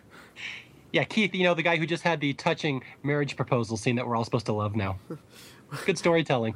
Well, Colby says something about how he views everything Keith does as like a calculated move or something. Whether it's, I can't remember what the first thing he says is. He goes, or proposing to his girlfriend online. Yeah, Colby of the trying to sway the jury. Oh, Keith is so calculating. By the way, one thing I got to mention, I'm gonna jump back a little bit here, but if you think that Survivor Internet Cafe scene is awkward, it gets worse when you realize that in real life, Tina and her husband are divorced now. So you watch that scene where, she's loving her new husband. Oh, I gushes, I love Dale, and then, oh, by the way, in real life, they're not together anymore. So that makes that scene even particularly more awkward to watch. Yeah, those are the family details, like personal life details that you don't want to know about, because it just ruins scenes like that. I know, it's horrible. About how she talks about she's still kind of a newlywed, and she talks about these doilies that they have in their house and all this stuff, but it's all for naught now. Exactly. Well, it's great though, because I think that Africa is the first season to kind of get a not really a loved one visit, but a loved one episode to be not the most awkward thing on the planet, even though there always are. Yeah. But that Dr. Sean with his dad, the boat captain in Borneo, and then we get this internet cafe where we get Tina's family, and then Roger's family looks exactly how it looks like American Gothic, and then you get Elizabeth with everybody being named the same, and then you get Keith with the awkward marriage proposal, and then you get Colby with the thing. I mean, it's just gold all the way through. It's ridiculously awkward. I don't see how people can say they hate the second half of Australia just because of that internet cafe scene. It's the most fantastic thing ever. And I mean, again, I think it goes back to the fact that modern Survivor today is built around strategy. And so when the strategy is not there and it's pagonging, the episode falls flat. But here we have a pagonging. We have Roger voted out, and we had Nick voted out, and Amber voted out. Very, very easy targets. But we're talking about the flood and the internet cafe and all of these scenes that just stick with us forever. And it has nothing to do with strategy or the vote. It has everything to do with how awesome these people were out there in the outback. And then speaking of images that stick with you forever, what about Colby's mom watching him shower? And taking pictures, not taking pictures. He said of everything that happened, the shower is what he was looking forward to the least, but at the end of it, he ended up enjoying it the most. And his mom would say the same thing. She got all the pictures. Imagine her going home and putting him in the album. Yeah, here's my son butt naked in a shower. Well, there's a lot of things I want to talk about. The scene, it's all great. First of all, Colby wins the car, so this is our car curse kind of. First going, Colby wins the car, and it's that challenge where they kind of take a hodgepodge of the previous challenges, and Colby he wins a new damn car. I want a car. Oh, it's an Aztec. Yeah, oh shit. It was funny. I was just reading a list the other day of the top 10 biggest flops in American car history. And like number one on this list, nothing to do with Survivor. This is just like an automotive thing. The number one is the Pontiac Aztec, which like the review even said was flat out the butt ugliest car ever designed in humankind. For some reason, they thought that the consumers would buy a car that looked like that, and they wouldn't. And it's funny that it's forever immortalized on Survivor as the car that Colby got. The first car. Yes, the one with the tent built in the back. Yeah, that's the selling point. You could make it into a tent, kind of. Exactly. You can sleep with your mom in there. And then they set up the awkward scene because like Jeff is there with Colby and they're eating, and Jeff's like, "Oh, you want some food? I'll get the waiter to bring it out and stuff." And then it comes, and then it's just an awkward setup. It's an awkward this, and then they're leaning over, like they both get into the Aztec, and I mean, yeah, they're sleeping apart. I'm the obvious joke's not there, but they're just kind of keeled over. It's like, what you thinking about? I don't know, Survivor stuffs. This one's killing me. I love this scene. And then they get in the morning, and then Colby's showering, and the mom. I don't know what they were trying to set up with that shot. Sometimes you set up a shot, and it's unintentional comedy, right? Like they didn't intend for it to be funny. Yeah. But seriously, they have a shot of Colby showering, and the mom looking on so lovingly at the son, and it's like, what? Just holding Who your cup of okayed coffee. that? Like, was that Terry? Terry, you messed up real bad, Terry. That's funny. It's America's hero. Even his mom fantasizes about him. What I love too is something that as awkward as the beginning setup of the scene is, I do love when they bring those loved ones back to camp and you get another glimpse of, like we saw with when Sean's dad came back to the island.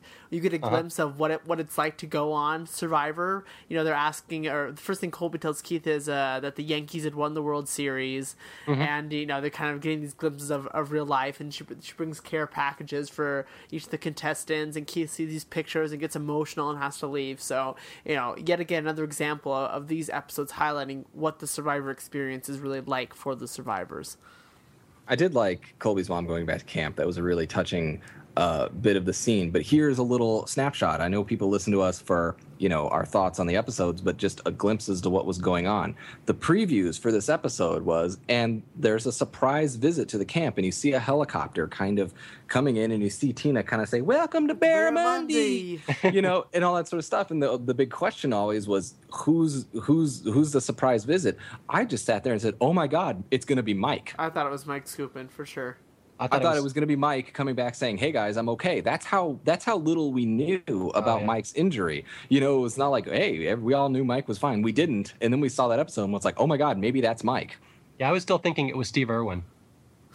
Oh, yeah, no, I didn't have that. They were like, because she was so like, "Oh, welcome to Barramundi." I think Tina would have probably been like, "Steve Irwin, who the fuck?" Yeah. Hi, baby. Boy, baby. Yeah.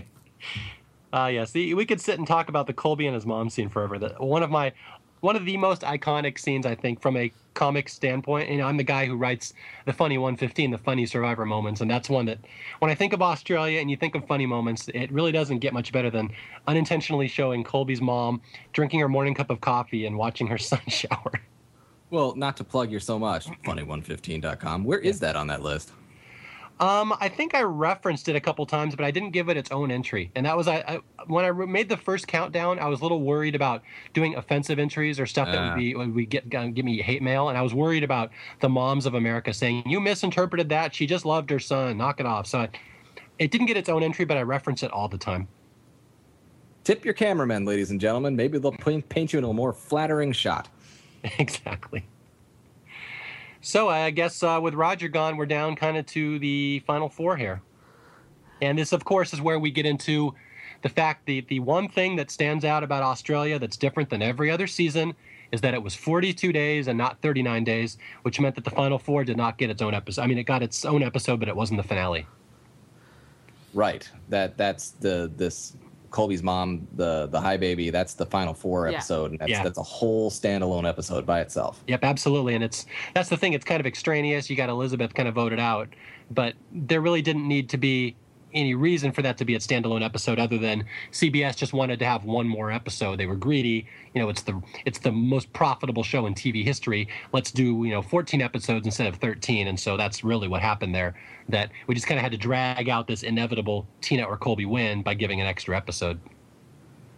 Well, not only that, but go ahead. No, I was just going to say, which I will give credit to people who criticize Australia. Once the baby scene is, or once a Hi Baby scene is over and her mom leaves, the second half of that episode, going into the final, the finale leading up to that final tribal council, it's a pretty slow moving section of Survivor. I mean, I enjoy it because I enjoy these characters. You still like them, but I will agree that the pace of it is very slow by the end of Survivor the Australian Outback. Yeah, it's just it was inevitable. They were just dragging it out as long as they could to milk the ratings at that point. Well, these people were so tired and so hungry and so lazy. I mean, they just built their shelter was literally 5 feet. It was just like a couple logs that they threw together. I mean, it was literally nothing because they had no energy to build that final shelter up in the hills. And, they have this whole funny, it's a comical scene when you look back on it. It's the scene where they're talking about how they just sit around and look at the fire because that's all they physically can do, and it's kind of entertaining. And you kind of play little games and you kind of watch the fire, and there's this fun confessional with Keith kind of in the fisheye camera lens, and he's kind of cocking his head one direction, and then you stare at the fire this way, and then for an hour you switch and look this way, and he kind of cocks his head in the other direction, and it's this real interesting thing. But then when you think about that scene, you're like, these people have no energy. They can't do anything. And, we're a TV show following them. And if all they're going to do is lay around camp because they can do nothing else, that's all we have. Yeah. Do you guys remember there's one scene right there? I forget. It's at the start of one of the episodes where it's just the four of them, I think, sitting around staring at the fire. And it's like a full minute of just them sitting, just looking at the fire. There's no music. There's no dialogue. And I've always loved that shot. It just shows what it's like to be on Survivor. It's not glamorous. It's not fun. It's not mind games 24 hours a day. A lot of the times you're just sitting there looking at the fire because you're tired. And I always love that shot. Right. That's at the final five when they call it the Outback television. And that's the scene they should show to anyone who a lot of people argue, Survivor should be like Big Brother and offer Survivor live feed so we can watch what's going on all the time. Show them that scene. Yeah, I always think that's my single favorite shot of the whole season, just because no other season has a shot like that. It's really kind of an artsy shot. And it took a lot of guts to show something like that on TV because it's not entertaining. Nothing's going on. It's just, this is a slice of life. This is what happens. Yep, absolutely. And poor Elizabeth gets the axe. America's sweetheart goes home. Paul Asleson was crying from Montana. But of course, no one heard him because he's in Montana.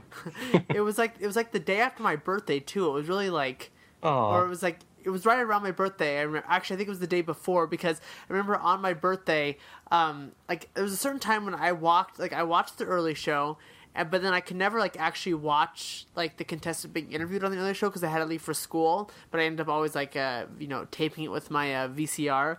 But I remember deciding to rollerblade to school that day. That way I could wait about 5 more extra minutes just to see the intro to her, just so I could see what she looked like. And then I had to hurry, get on my rollerblades, and hurry to school. And I didn't talk about this at all, but like when that season aired, I was like so involved with this that I was like really pushing for the kids in my class to watch it too. And of course, a lot of them did watch it because if their parents watched it. It was, you know, such a big deal. And everyone knew I loved Elizabeth and stuff. And so the day after she got voted off, a bunch of girls in the class, I say probably about 3 or 4 of them, wore their hair like Elizabeth did in the first episode, where it's kind of like, you know, kind of pigtails off the side, crazy pigtails. So we were, my 5th grade class were big Elizabeth supporters. Yeah, this is funny. A lot of people don't know this. This is something that Roger Bingham told me once when I had interviewed him. He said that what you guys on TV never saw was how close Elizabeth came to dying in Australia, how sick she was. Like, she had lost so many nutrients, her hair was falling out. And he's like, just think about that. In 42 days, that a girl that young in the perfect prime of her health was losing her hair. It goes, it takes a lot for the human body to start, you know, falling apart like that. He says, you guys never saw, like, she was getting like IVs. They were giving her nutrients. Like, she was really sick. And he said that he'd heard that of all the players the first couple seasons, she was the one that came closest to dying, not Mike, because Elizabeth was so malnourished when she came out of the game. It was almost like a mercy killing. Wow. Yeah. Just dropping a little trivia on you readers, or listeners. A lot of people may have not heard that story before, but this is directly from Roger, and he just wanted to stress to me over and over again that when Elizabeth got voted out, it was sad, yes, but at the same time he was thrilled because he was a parent and he knew how sick she was. And with Elizabeth being mercy killed right out of the game and going home to the loving arms of Elizabeth and Ken at home, we are now down to the final 3, which is, of course, an episode many people call the worst episode in Survivor history, which I'm sure we all disagree with, but there's some valid criticism to that, as Paul has said. Well, you know, it's the finale with the dumbest move in Survivor history. I say that with some sarcasm. Of course. Well, you know, and editing being what it is, and us knowing more about what we are, you know, that final 3, there's a lot of dead air. There's a lot of time because they're not doing much and they're not, you know, providing a whole bunch of entertainment organically on their own. So, you know, they have the scene where, like, Keith just goes off and, you know, sits on a rock for 20 minutes and talks about stuff. And, you know, as he's sunning himself on a rock, he says, well, I've come to a realization that, you know, it's not about the money, you know, it's about something more valuable than money. And it's like, oh, you're dead. Yeah, see you later. You know, the second you say that, you know, it's never good for you. And then they get a fun arts and crafts challenge, and we watch these people make totems so that they can give back to the land. And you're thinking, that's stupid. But since they were doing nothing but watching a fire, hey, entertainment. Absolutely. It's the highlight of the episode. Although the thing, if you notice, as they're going, and this is also where they do, they go around and get everyone's torches and all that sort of stuff. The you know, salute to their fallen foes, and they have these totems. And, you know, Tina talks about how she wants to make her totem feminine, and Colby says some things about, yeah, I've really decided I need to get back to the land. And then you look at his totem, and it's like lime green. And it's got, bright, you know, blue, just like no feathers, no nothing. Like, looks like some piece of crap that you buy at IKEA or something. And he's giving back to the land. It looks like a pimped out. I mean, he was an auto detailer. I mean, it looks like, you know, something that would happen on a car. And I'm just sitting there going, like, Colby, that's not the most natural looking totem on the face of the earth, I have to tell you. You should have added some flames up the side. Fire represents life. Of course. I love that that's really all we have to talk about of the finale up until the final vote. I mean, Keith gets voted out, all right. I mean, that was kind of a surprise at the end because, you know, Colby can vote out either Keith or Tina, and this is, you know, the big moment in Survivor history everyone loves to talk about. Like, what the fuck did Colby just do? Hold on, before we get there, we have to say that we were able to identify Nick's shorts, right? During that final 3 challenge. You know, Nick never really left us. Nick's shorts were there, and we also learned that Amber's proudest accomplishment was Dean's List for 5 semesters. You know, I remember watching that and thinking, wow, the Dean's List, like, Amber was really smart. And then I got to college, I was like, seriously? Like, I go, yeah, I was at the Dean's List every semester. I'm up there with Amber. There you go. You were so good. You only went to college for 5 semesters? God, you're smart. Well, that was the one where Nick had the great answer about if you could be stranded on a desert island with anybody, who would it be? And he said the president, because he'd be most likely to be rescued. President and the Pope. Yeah, I thought that was a really great answer. Again, not to gush on Nick too much, but he is the greatest person ever. It's a good answer. It's a good answer. Real bad, Terry. Yes. So that was Fallen Comrades. I think that's the last Fallen Comrades challenge that was not tainted in some way because the producing screwed it up. So that was nice. Hooray for that. Yeah, we'll get to that later. And Colby, it was not Kel's shorts. Seriously? It was Cal. Cal's shorts, yes. And then, of course, the vote. Well, I mean, this was a big deal then, and it's, it makes more sense when you think about it now, and we've got some time to kind of sit there and dissect. But, Colby voted Keith out of the game. I mean, America just, everyone just cried out, "What are you doing? Keith sucks." Yeah, I mean, I was a big Tina fan, so I loved it. That was one of the few moments in Survivor history that I was prepared for disappointment. I'm like, here we go. And, like, you're so completely caught off guard because you never saw it coming. So that was, like, one of my, seminal moments as a Survivor fan. Like, wow, my favorite player just got spared and may have a chance to win now. So that was a big deal for me. But, yeah, if you're a Colby fan, it just doesn't make sense. And there's so much you could say about this episode, about this decision. And, of course, it normally boils down into people saying, well, Colby's just an idiot, but it's a lot deeper than that. It wasn't just he's dumb.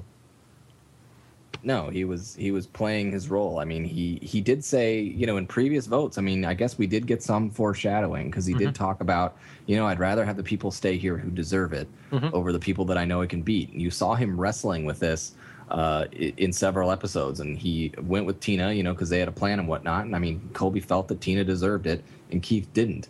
And, that is what a hero does. A hero, makes the noble decision, no matter what. And he did. And it's true to form. And it's absolutely predictable once you think about it in those contexts. But, here we are as people trying to figure out this game. And we're not totally naive at this point. We're on board with them and their decisions. And so you looked at that final three and you're like, well, Colby will probably win immunity because Colby's won like every immunity ever.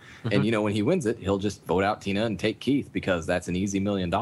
And he didn't. And you just felt duped. And then especially afterwards when Keith and Colby and Tina are like, yeah, we did it. We got them all. We were totally gonna, go in there together. And it's like, since when? What's going on? Yeah, exactly. That goes back to my point that the producers have never tipped anybody off going into that Colby and Tina were a team or they were that close. And so it makes more sense if they had maybe shown that once or twice or kind of tipped people off.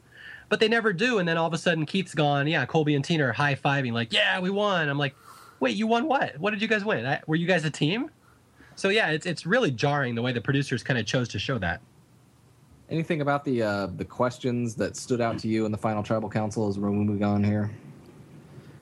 Not specifically. This is one thing my mom always said. I think I brought this up before that she died a couple years ago, and to her dying day, she could not understand how Colby lost that final vote. And one thing she always said is like, Mario, all the smartest jurors voted for Colby. She's like, Nick, he's the one in law school. Roger, who has a master's degree. Amber, who, of course, is on the dean's list, so she's Paul-level intelligence. Right. She's like, they all voted for Colby. Like, she's like, the only people that voted for Tina to win is because they just wanted to see a woman win this time. She's like, the Colby should have won that. And, she made a good point. And as much as I'm a Tina fan, yeah, it's like, I do believe there was a lot going on with that final vote where people just kind of wanted to see a woman win this time. And that's not necessarily the only reason Tina won, but there was a undercurrent of that going on after the first season where this belief that a woman couldn't win Survivor too. I liked Jerry has a question at the end, and I think she's trying to steer it to her, and I think this is the first in a long line of Heidi questions. Heidi questions, trying to get the attention on yourself. And she talks about making and breaking alliances and blah, blah, blah. And it says, hey, do you have anything you regret or feel guilty about and stuff like that? And I think she's clearly trying to go like, when we backstabbed you and went against Ogakor. And Tina's like, well, going through Cal's bag was no good. Yeah. Tina's like, someone decided to go through Cal's bag. And she looks at Jerry. and Colby's like, well, I voted out Roger and Elizabeth and stuff just because I had to. But, and Alicia too. He throws Alicia in there too. like can't even throw one out at Jerry. And Jerry's like, okay, thanks. Yeah. Well, and then Jerry's holding God. Maybe he'll address me in his final speech, but then not a lack of respect to anyone, but he doesn't have any final words. Yeah, that's great. I have none. Do you think Colby blew that game with his answers? Do you think he could have won that vote? I'm curious. I don't think so. Yeah, I don't know. I feel like the people who voted for Tina were pretty set to vote for Tina. Yeah. Well, that's the thing, as Jay said earlier, if Colby had just pointed out, hey, you guys, I steered all those votes to me at the merge and I won the game for Ogakor, it's possible he wins that game. But again, I don't know if he even realized that was such a pivotal moment. It's possible because, as a player, it's tough to see exactly what the important moments were because you don't see what the viewers see. Right, yeah. I mean, the one person I do think maybe was up in the air was Alicia, because going into the Final Tribal Council, they used to do those interviews or kind of what they're thinking, and she was saying she wanted to see, which one of the two of them is still on their game, still on their toes after all this time, is still, with it and can present the best case. And then she says at the reunion that, Tina didn't win one immunity, and so that was really important to her. So maybe, had Colby pointed out more of a strategy, she possibly could have been, a swing vote. But I think for the rest of them, especially Keith and Jerry were, pretty gung-ho. They weren't going to vote for Colby. I don't think. And maybe if Colby would have said he's going to pay off his best friend's house and put the interest that is the money would draw every year to a family in need, maybe Elizabeth would have voted for Colby. I don't think that Colby biffed Final Tribal Council. I don't think he really did a horrible job. I don't think he helped himself. I mean, I don't sit here and say Colby did a fantastic job at Tribal. I don't think Tina did an incredibly great job. I think maybe Colby could have won it had he done something freaking phenomenal. And there was different mindsets. Maybe talk about the merge vote. There was a couple other things he could have done, and maybe not talk about, I'm going to buy a Harley. Mm-hmm. And all that sort of stuff. Maybe, but I don't. When I watch that Final Tribal Council of Australia, I don't look at it and go, well, Colby blew it at the Final Tribal Council. He certainly didn't win it. One of the things I always notice when I watch Australia is that Final Tribal Council is not heated whatsoever. No one's really mad. Mm-hmm. It's one of the more tame Final Tribal Councils, and it's interesting because Colby and Tina like each other. They really would be happy if either one of them won. I think Tina, even though she's real competitive, would have been happy with Colby winning just because they were a team all along. So it's one of the least harsh Final Tribal Councils there's ever been if you watch it, and I notice it every time. It's just no one really is that upset about anything. Especially compared to season 1, where you had this woman just slaughter Kelly in front of on national TV. You're expecting Jerry to pull out something more, but kind of proof that Jerry wasn't that bad. No, not really. She just wants to have a beer with him afterwards. Yeah, absolutely. And it was real. It was real tame, real whatever, and that's why I sit here and say, well, I mean, Colby wasn't fantastic in his Final Tribal Council, but I don't think he lost it. He just, it just happened. I think everyone was kind of going to vote who they were going to vote for, and they voted for that person. And then we start the first in a really long series of traditions of, this year is the first year where Jeff comes back with the votes and says, I'm not reading them now. I'm going to read them live in LA. Mm-hmm. But we're going to have something fucking awesome where I'm going to get into a helicopter and then smash cut to LA. Like I drove the helicopter here. Yeah. And then we always get the really awkward shot where they pan to what the survivors look like now in real life 3 months later, and they've all gained all their weight back. So it looks like they're fat, even though they're not.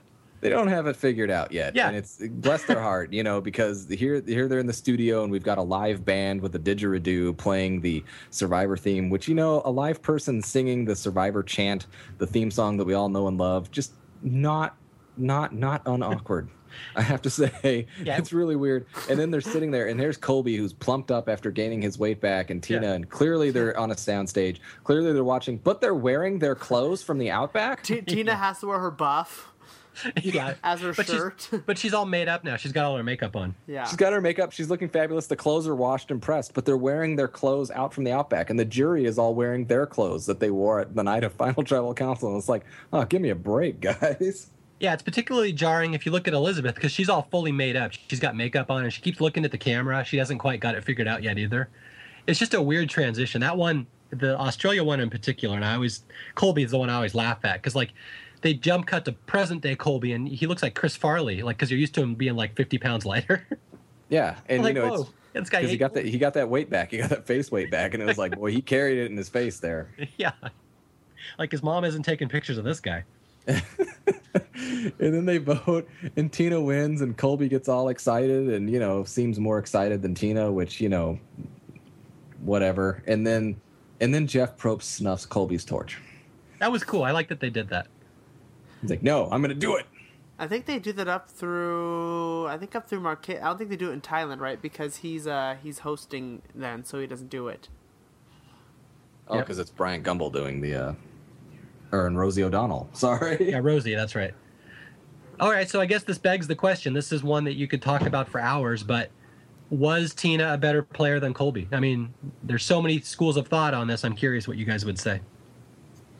I think a lot of times in Survivor, it's a pretty clear winner. The fans can kind of come to a consensus. The players come to a consensus. I think it's one of those, examples where it's really close in the end. I think it could go either way. Colby could have won, and I think he would have been completely deserving.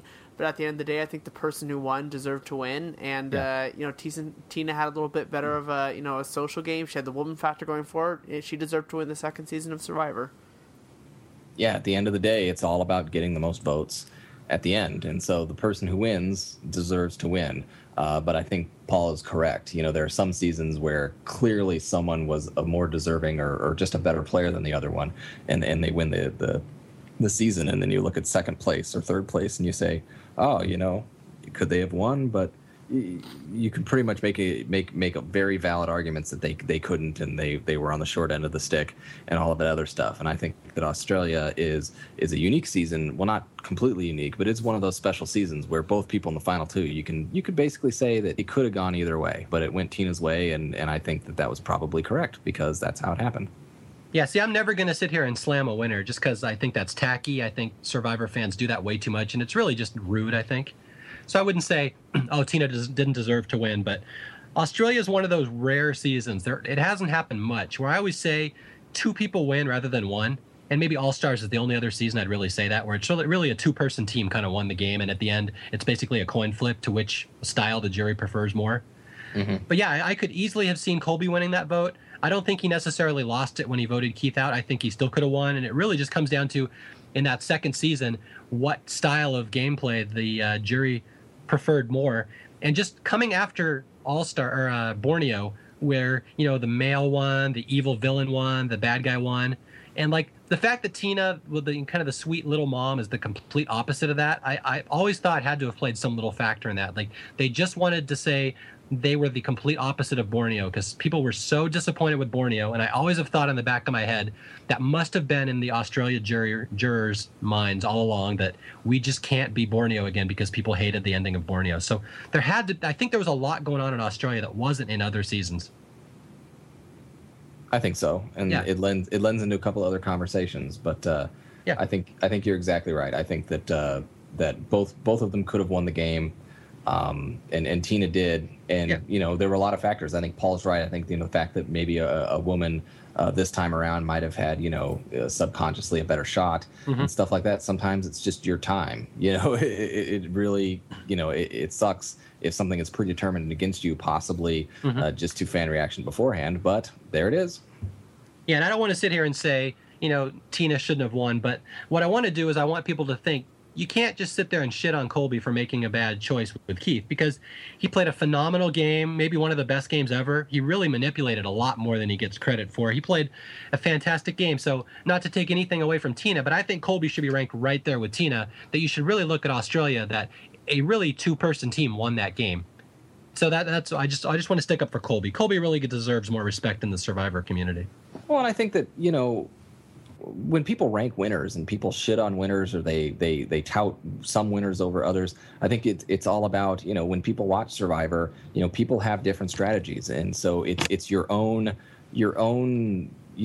preferences and your own value system that you're bringing to that. And, a lot of people say, Survivor is this pure strategy game. It's not. It's not pure strategy. There's a lot of shit that goes into Survivor. Mm-hmm. And so, there is no objective, well, this is the best way and this is the best type of winner. It really comes down to what you think.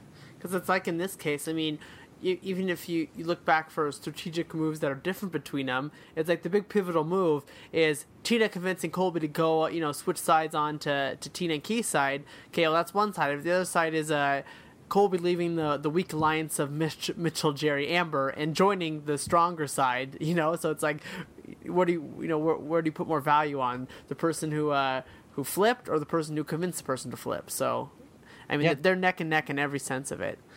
And then again, you get to the merge, and it's Colby drawing the votes towards him, Tina giving herself up to save Keith. I mean, they're both doing their part, and that's what wins it for Ogakor, and it wouldn't have worked without both of them doing their role.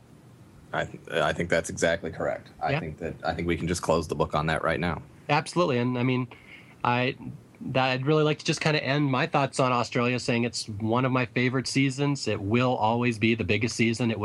Survivor was never more popular than it was in Australia. The ratings were huge. The characters were enormous. Despite the fact that it has a reputation for having a boring second half, the ratings were still fantastic through the second half. People loved it. The producers managed to keep interest alive even though the action didn't always dictate it. So the experience of going through Australia was absolutely at the peak of my Survivor fandom. I mean, I'm so proud that I was there when it aired, because that to me will be, that's the biggest season of Survivor. That was the one. Australia was the biggie that proved that Survivor wasn't a fluke. They could do it a second time and they could do it bigger and better. And I have nothing bad to say about it. Yeah, it will. I always said you can't. For me, Australia, it's my number one. I think it always will be, and you can't really touch what they did in Australia, because I feel like if you look at Borneo in Australia, obviously you can't discredit Borneo for everything it did, but just the step you take from Borneo to Australia, it's like Borneo is this fantastic idea of Survivor that's put out to the world, and America loves it, and then it's like Survivor Australia is taking this great idea and actually making it a real TV show that's going to be this monster that goes on for 12 plus years, to be this great show. So, I mean, they almost go hand in hand. I mean, I don't think you can give credit to just Borneo or just Australia, because, the future of Survivor depended on what happened in Australia. Had they had Steve Irwin out there and it just was a piece of crap, I mean, Survivor wouldn't be around anymore. That's for sure. Yeah, I agree. Survivor Australia is about the people and the story and the road we go there, and a lot of our archetypes, not necessarily the birth of our strategy, but the birth of our archetypes really happen in Australia. And I'll always say that today. And if you need more proof, and I can't say for instance that this is 100% accurate, but if you look at Survivor 20, Heroes versus Villains, you watch the opening credits, the famous opening credits.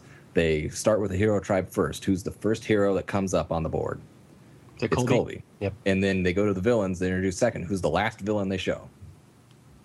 Is it Jerry? It's Jerry. Yep. Mm-hmm. They bookend that thing with Colby and Jerry because they are our start to this whole series of characters. And I mean, that season was so character driven that it's just so great. And anyone that's like, oh, it sucks because the strategy was boring. Screw the strategy. Watch the people. Watch the story. Watch them out there. It's just compelling television from start to finish.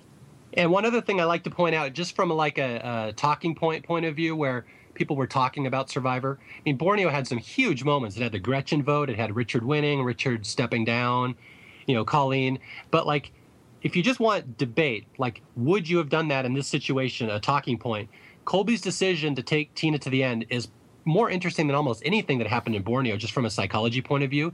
Because it's not just, oh, Colby's an idiot. No, there was so much behind that decision, and we couldn't even begin to do it justice. We could talk about it for an hour. He's got probably a little mommy complex. He loves his mom. He sees Tina as an outback surrogate mom. And Tina kind of brainwashed him. Maybe Colby was more interested in being the good guy and getting a career rather than winning. Maybe he thought Tina needed the money more than he did. I mean, that's the thing. There's a lot going on in that decision, and it's just a huge talking point that you can't think about Australia without talking about that decision. And I think it's irresponsible just to boil it down to, well, Colby made a mistake. Colby was an idiot, because I don't think that's true at all. No. You can't. Colby, it's all in the character of Colby, and it's a matter of understanding who Colby is and what Colby is. And a lot of times in modern days, you don't get that idea. You just get an idea of someone's strategy, or just who their alliance is or how they're thinking. But you got to know who Colby was, and really you take that into effect, it makes a lot more sense. One thing right before we wrap up Australia here is, I got to mention this. This is something that I've never written about before, but people will get a kick out of it. What I remember is that, Tina kind of comes out of nowhere as a winner. She really wasn't spoiled on the message boards. No one really saw her as a winner. There weren't a lot of clues. But I remember right after Tina won, or maybe the day before Tina won, there was some guy on a Survivor message board somewhere said, oh, I'm a hairdresser in Hollywood, and Tina wins. Everyone's known that for 2 months. And like someone said, what really? He's like, oh yeah, there's this huge alliance of gay hairdressers in Hollywood. We all watch Survivor. We all talk about it. People know all the producers, and it's been well known that Tina has won for 2 months. So I'm surprised you guys didn't know. So I always think about that and laugh when I think of Australia. Like, oh yeah, apparently it was well known that Tina that won, and just I guess the mainstream audience wasn't tipped off about it. Well, Tina didn't. Well, Tina, she came out of left field. Most people didn't see Tina winning, but someone did. Exactly, and we're going to lead right into this. This is something Jay wanted to talk about specifically, and we got a ton of reader submissions about it. This is the dog that didn't bark, and Jay, you can clue us in on that. I'm not a big Survivor Sucks person in the past and whatnot, but I was aware of it and aware of the boards, and I did catch wind of this a while ago, and it's something I hadn't thought about for a while until the last few years. And there was someone who posted on Survivor Sucks, and the main part of their handle was Tape Watcher.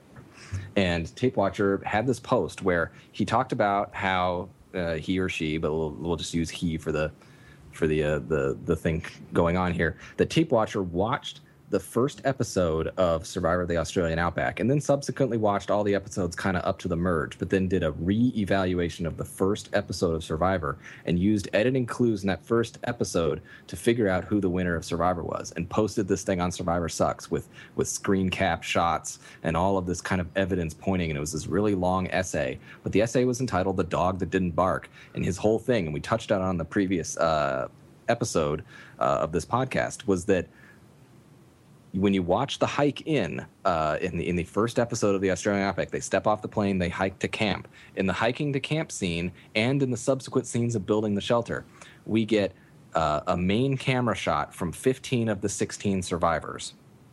Tina is the only one that does not get a main camera shot. When they're watching people build the shelter or try to make fire at the camp, we see 15 of 16 people actively working as the sole person or the main person in a shot working either on the shelter or in building the fire. Everyone but Tina. 15 of the 16 survivors in the first episode of Survivor get a confessional. Tina is the only one that does not get a confessional. Tina gets one spoken line in the first episode, and it's when she's off screen, and she gets like one solo pan to her, and it's when she's doing nothing. They visibly hid her in that first episode, and the person, Tape Watcher, basically pointed out all of these instances where everyone else got a confessional, everyone else got a working shot or a hiking in shot, and Tina was the only one, and basically conjectured that it's the dog that you didn't see, the dog that didn't bark, which is a Sherlock Holmes reference, I think, that Tina is going to win Survivor. And, he then backed it up by showing that, all of these things that Tina did that we talked about, getting the Kimmy vote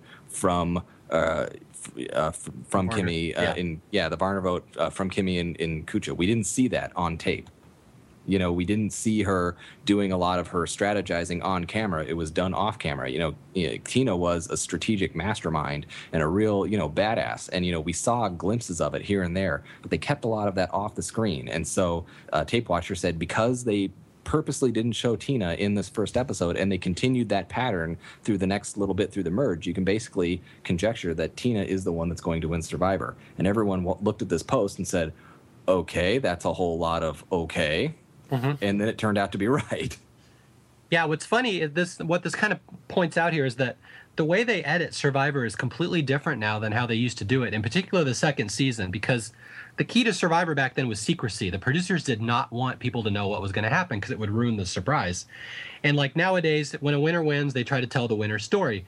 But if you watch Australia, they don't try to tell Tina's story. The way it's edited is it was edited in 2001 editing style, which is secrecy.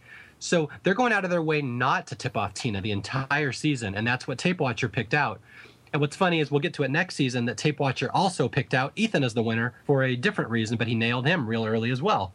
And it's really funny to show how Survivor has kind of evolved over the years, that they had no interest in telling the winner's story or selling the winner back then. Back then, the key to the game was keeping the secret from the audience as long as they could, and that's what they did with Tina.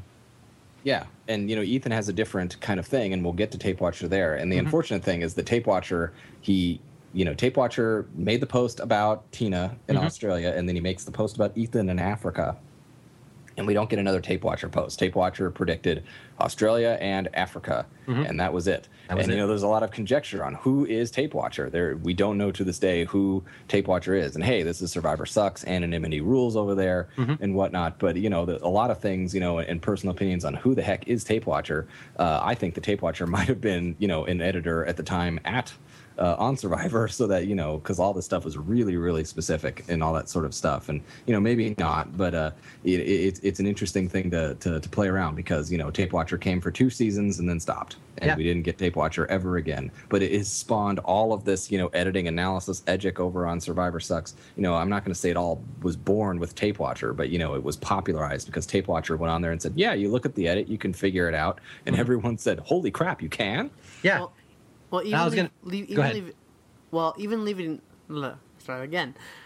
even leading up to the season, I remember I kept a notebook in my living room, and anytime a Survivor commercial would come on, I'd grab the notebook and write down the contestants, because that was, as a 5th grader, that was the only way I would get the contestants, is they introduced them via commercial. And, I mean, not to say that I saw every single commercial Survivor that happened, but I got 15 out of the 16 of them. Tina, I did not get. So I feel like even before the show, Tina wasn't one of our highlighted people who was shoved down our throats.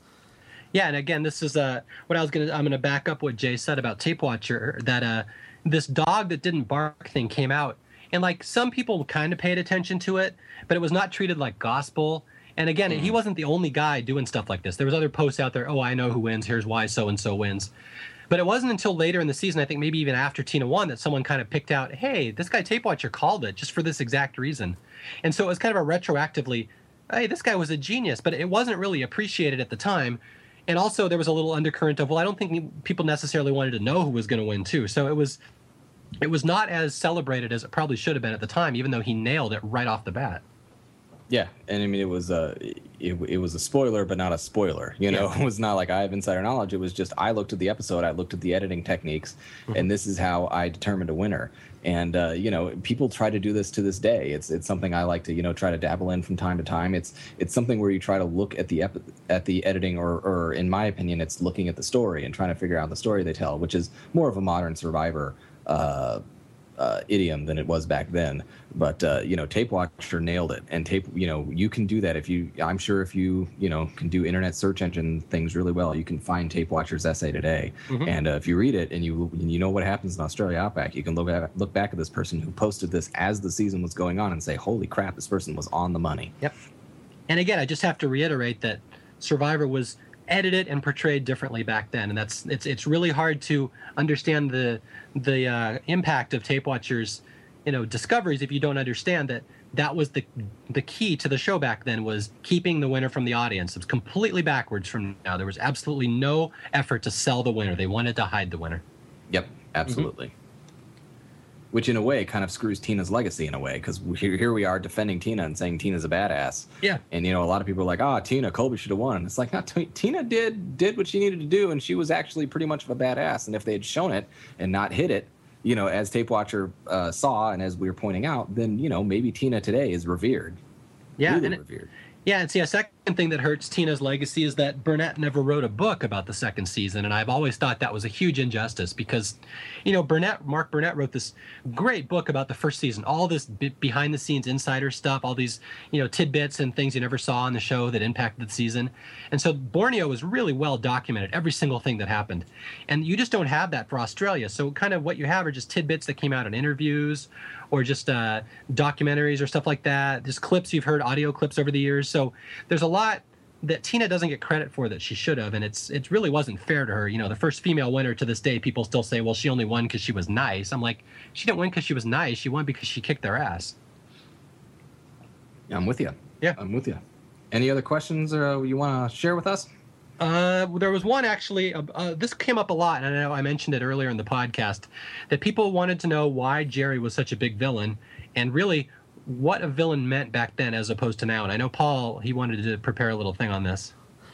Right. Well, I mean, I just think I mean, I alluded to this a little bit in the last podcast, and a lot of what I want to talk about we covered, with the downfall of Jerry and what a big falling out it was to have Jerry go. But people have to remember that Survivor kind of was the face of reality TV back then. Mario talked about it before that the media wanted to see reality TV fail, and Survivor was the face of that.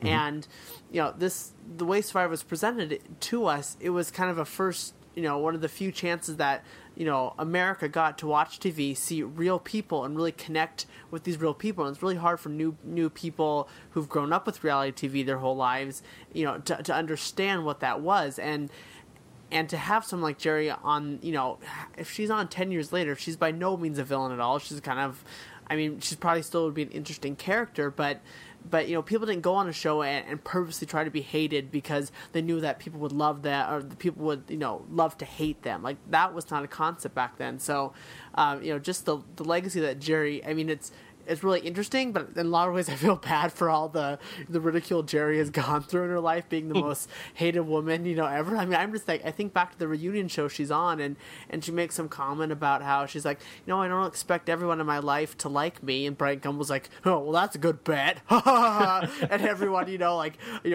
cheers. And even when she gets to the All-Star finale, she gets booed off the stage because she just starts talking and, oh, we hate Jerry, boo. So it really sucks for her as a person, but as far as what reality TV is and who these characters are, she was really pivotal in that. Yeah, unfortunately for her, this is a poor choice of words, but she was the right place in the right time, the right place at the right person in the right place at the right time. She just happened to be there. They needed a villain on Survivor. They needed Australia to have a little more punch and kick than Borneo. And all right, we're just going to take this girl who's a little annoying and a little spoiled and turn her into a huge villain. And man, did they get what they wanted, and much to Jerry's detriment, because I'm sure that's not what she expected. Well, she did garner a lot of fame out of it. She, she was the big Survivor villain for a long time, and she did get to milk that for quite a bit. And I don't know if that quite makes up for the big edit she received in that villain category, but I'm not going to sit here and say she embraced it or she became it, because that's not true. She seems like a real nice person all the way through. Mm-hmm. But she was able to play it up, at least for that.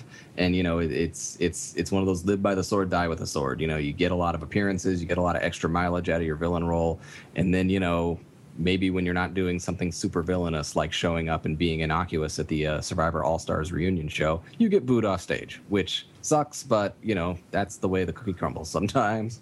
Yeah, it's kind of like the monkey's paw thing. She went on Survivor expecting to get notoriety and a little bit of exposure for her acting career, and that's exactly what she got. So be careful what you ask for. Yeah. All right, we got a whole bunch of reader questions here. I'm just going to go through. We normally try to do a 2-hour podcast. We're going to go a little over here, so you're going to get some bonus minutes here. So we apologize if we're keeping you up.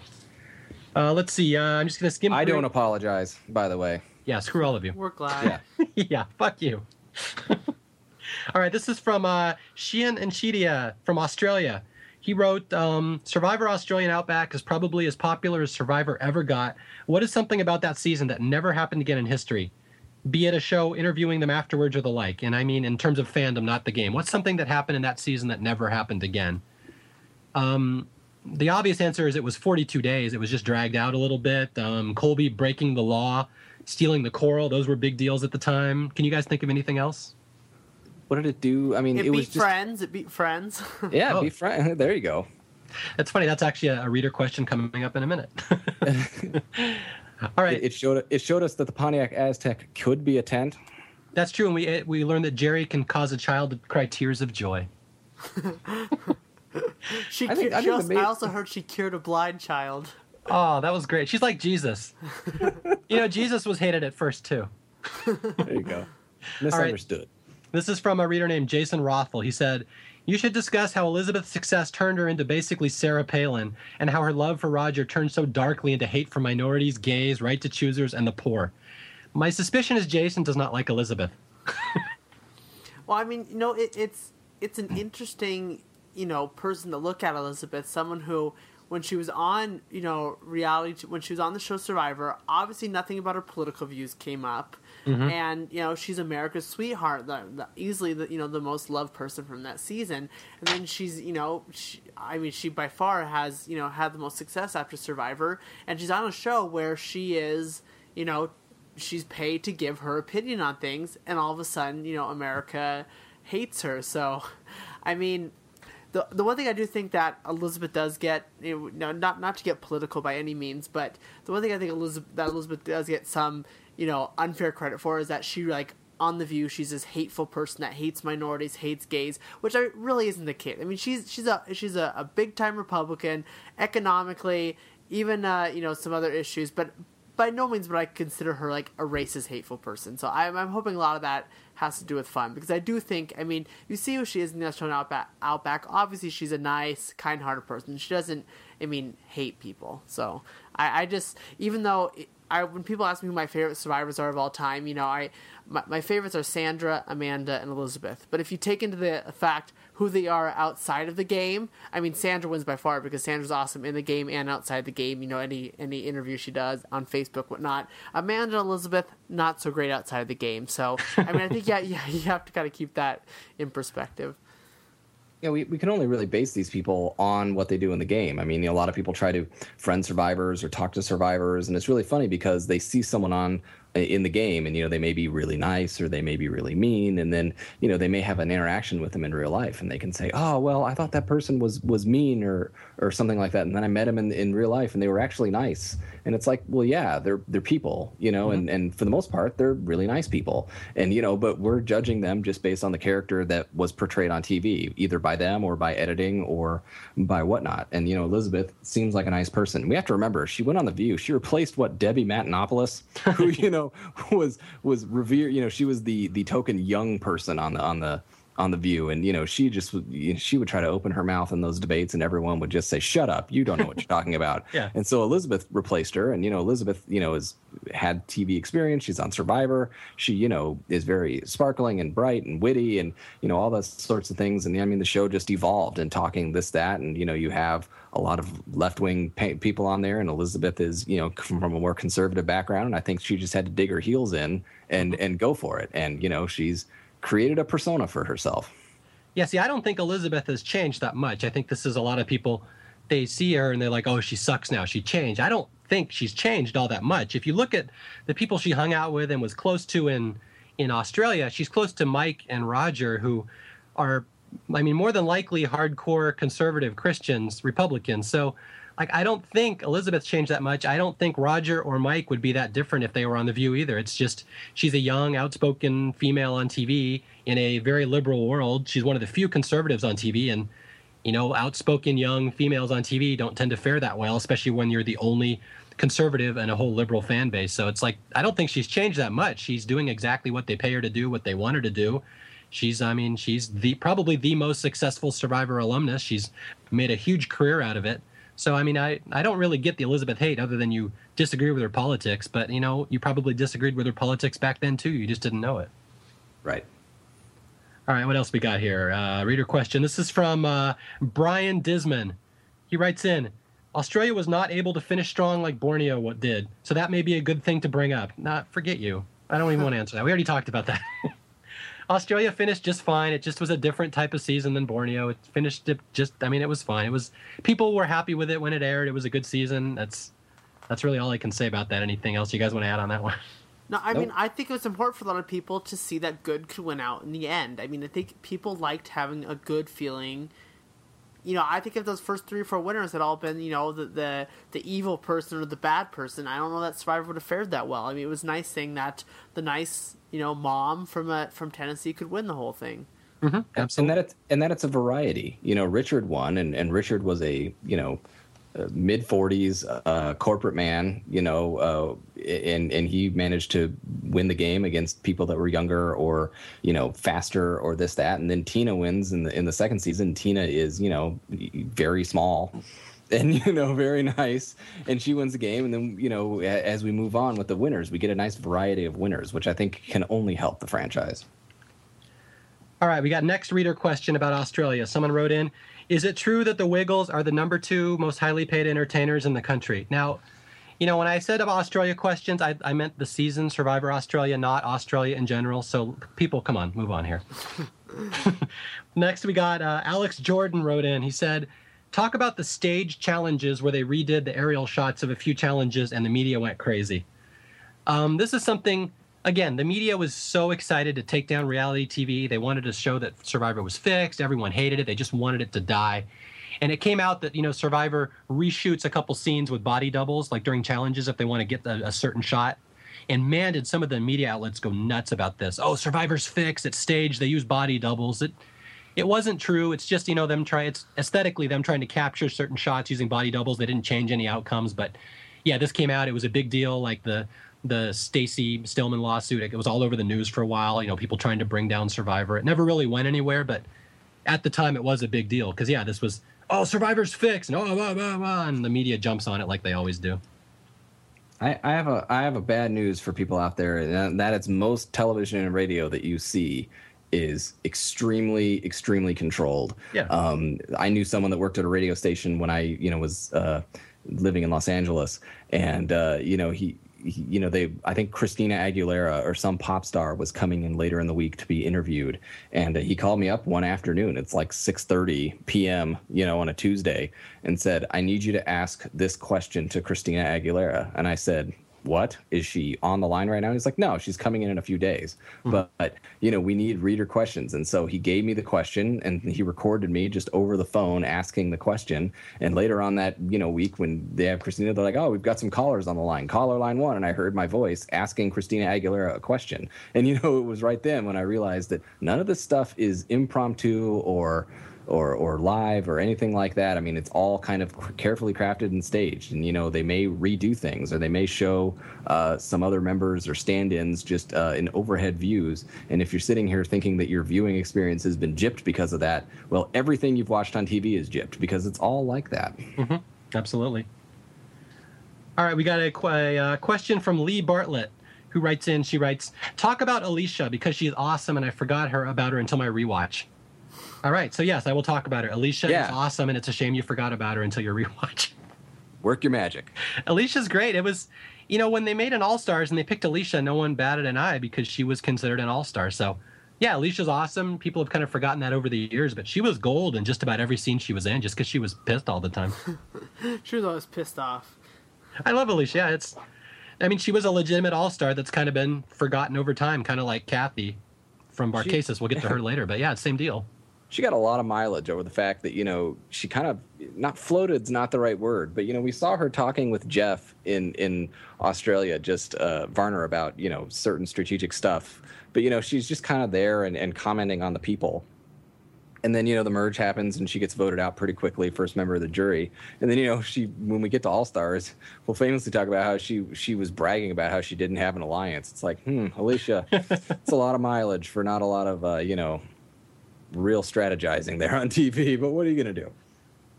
Yeah, Alicia was great. She was easily one of the biggest characters at the time of the season. Sure. Yeah. Lee Bartlett writes in again. This isn't so much a question as it is a comment. She said, their camp flooding and being washed away was ridiculously hard for me to watch. I found it to be really emotional, devastating. Yet they all had the balls to stick through it and keep going when pansies are quitting now over some rain. Which, that's a good point. They had balls. They were tough people back then. I don't know if it just wasn't an option to quit or if there was more at stake and they all wanted to get through it. But yeah, no one quit in Australia when by all means someone should have. Well, that's everyone's competitive nature, right? It's like, well, I'm going to quit. Okay, see ya. Here we go. Here's one. You'll appreciate this one, Paul. This is from T-Dub on Twitter. I don't know his real name, but T-Dub. T-Dub asked, what makes Colby version 1.0 so great and Colby 2.0 and 3.0 such a dud? Oh, poor Colby. I know. I don't know. You got any thoughts on that?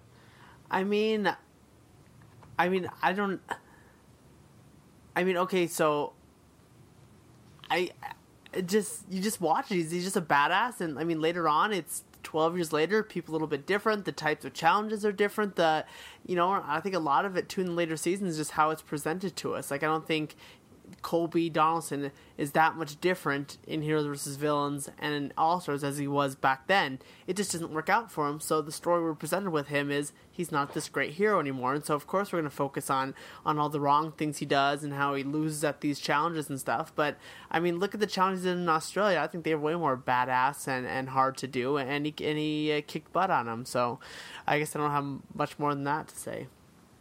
Well, here's Colby. He's in there in Australia. We've got Nick Brown, and we've got Roger Bingham, and we've got Mike Skupin before he burns his hands off, and Jeff Varner. I mean, Colby is, big fish, small pond, as far as physical dominance there. And then we get to All-Stars, and I mean, he wasn't, super dominant, but I mean, Mogo Mogo did pretty well in a lot of those challenges. I mean, they weren't embarrassments. And then he gets to Heroes versus Villains, and we've had many years since Colby's been on the show, and we've got the likes of James, and Rupert's back, and we've got Coach, and we've got these super competitive people who also have a lot of muscularity. And Colby is 10 years older, and game is, I wouldn't say the game's passed him by, but Survivor has got a lot more people to draw from to be challenge hogs as well. Yeah, one of the things that I remember reading in an interview is, Colby was big on the adventure. He loved being in the outback, exploring, going and walking around, collecting shells, just being outdoors. He loved that. And on current Survivor, they don't allow the players to do that anymore. I remember reading that, the players aren't allowed to go fishing in the ocean. You're not allowed to wander past a certain boundary anymore. And like Colby got to Heroes versus Villains, and they're like, so-and-so, like, you have to stay here. You can't wander. You can't hunt. You basically just have to sit here and strategize. And Colby's like, well, that sucks. I don't want to do that. So he just kind of checked out because it wasn't fun. And that's kind of what I think is underscores a lot of Colby's, people call him a dud now. It's just, the game isn't fun anymore because it's not the same game he originally signed up for. There's no adventure to it anymore. And I think it shows because his heart just wasn't in it anymore. I mean, it's a whole different game. He was there because he obligated to, he signed a contract. He's friends with Probes. He said he'd come back. He gets there and he's like, this just isn't any fun. So I just don't think he has the same spirit in him that he always had. Let's see, here we go. Maniac Boy on Survivor Sucks writes, talk about how the Outback had the best soundtrack out of all the seasons. I loved how they would have epic music during the challenges and all the sad music with the touching scenes. Australia definitely had the best soundtrack, and I'd agree with that too. This goes back to something we said earlier, how much love they put into the season from a production standpoint. Just, it had its own soundtrack. Few seasons have that. And it has a yup. The yup, or as we like to say, the meatball sub. Yeah. Well, yeah, Crocodile would love a meatball sub, right?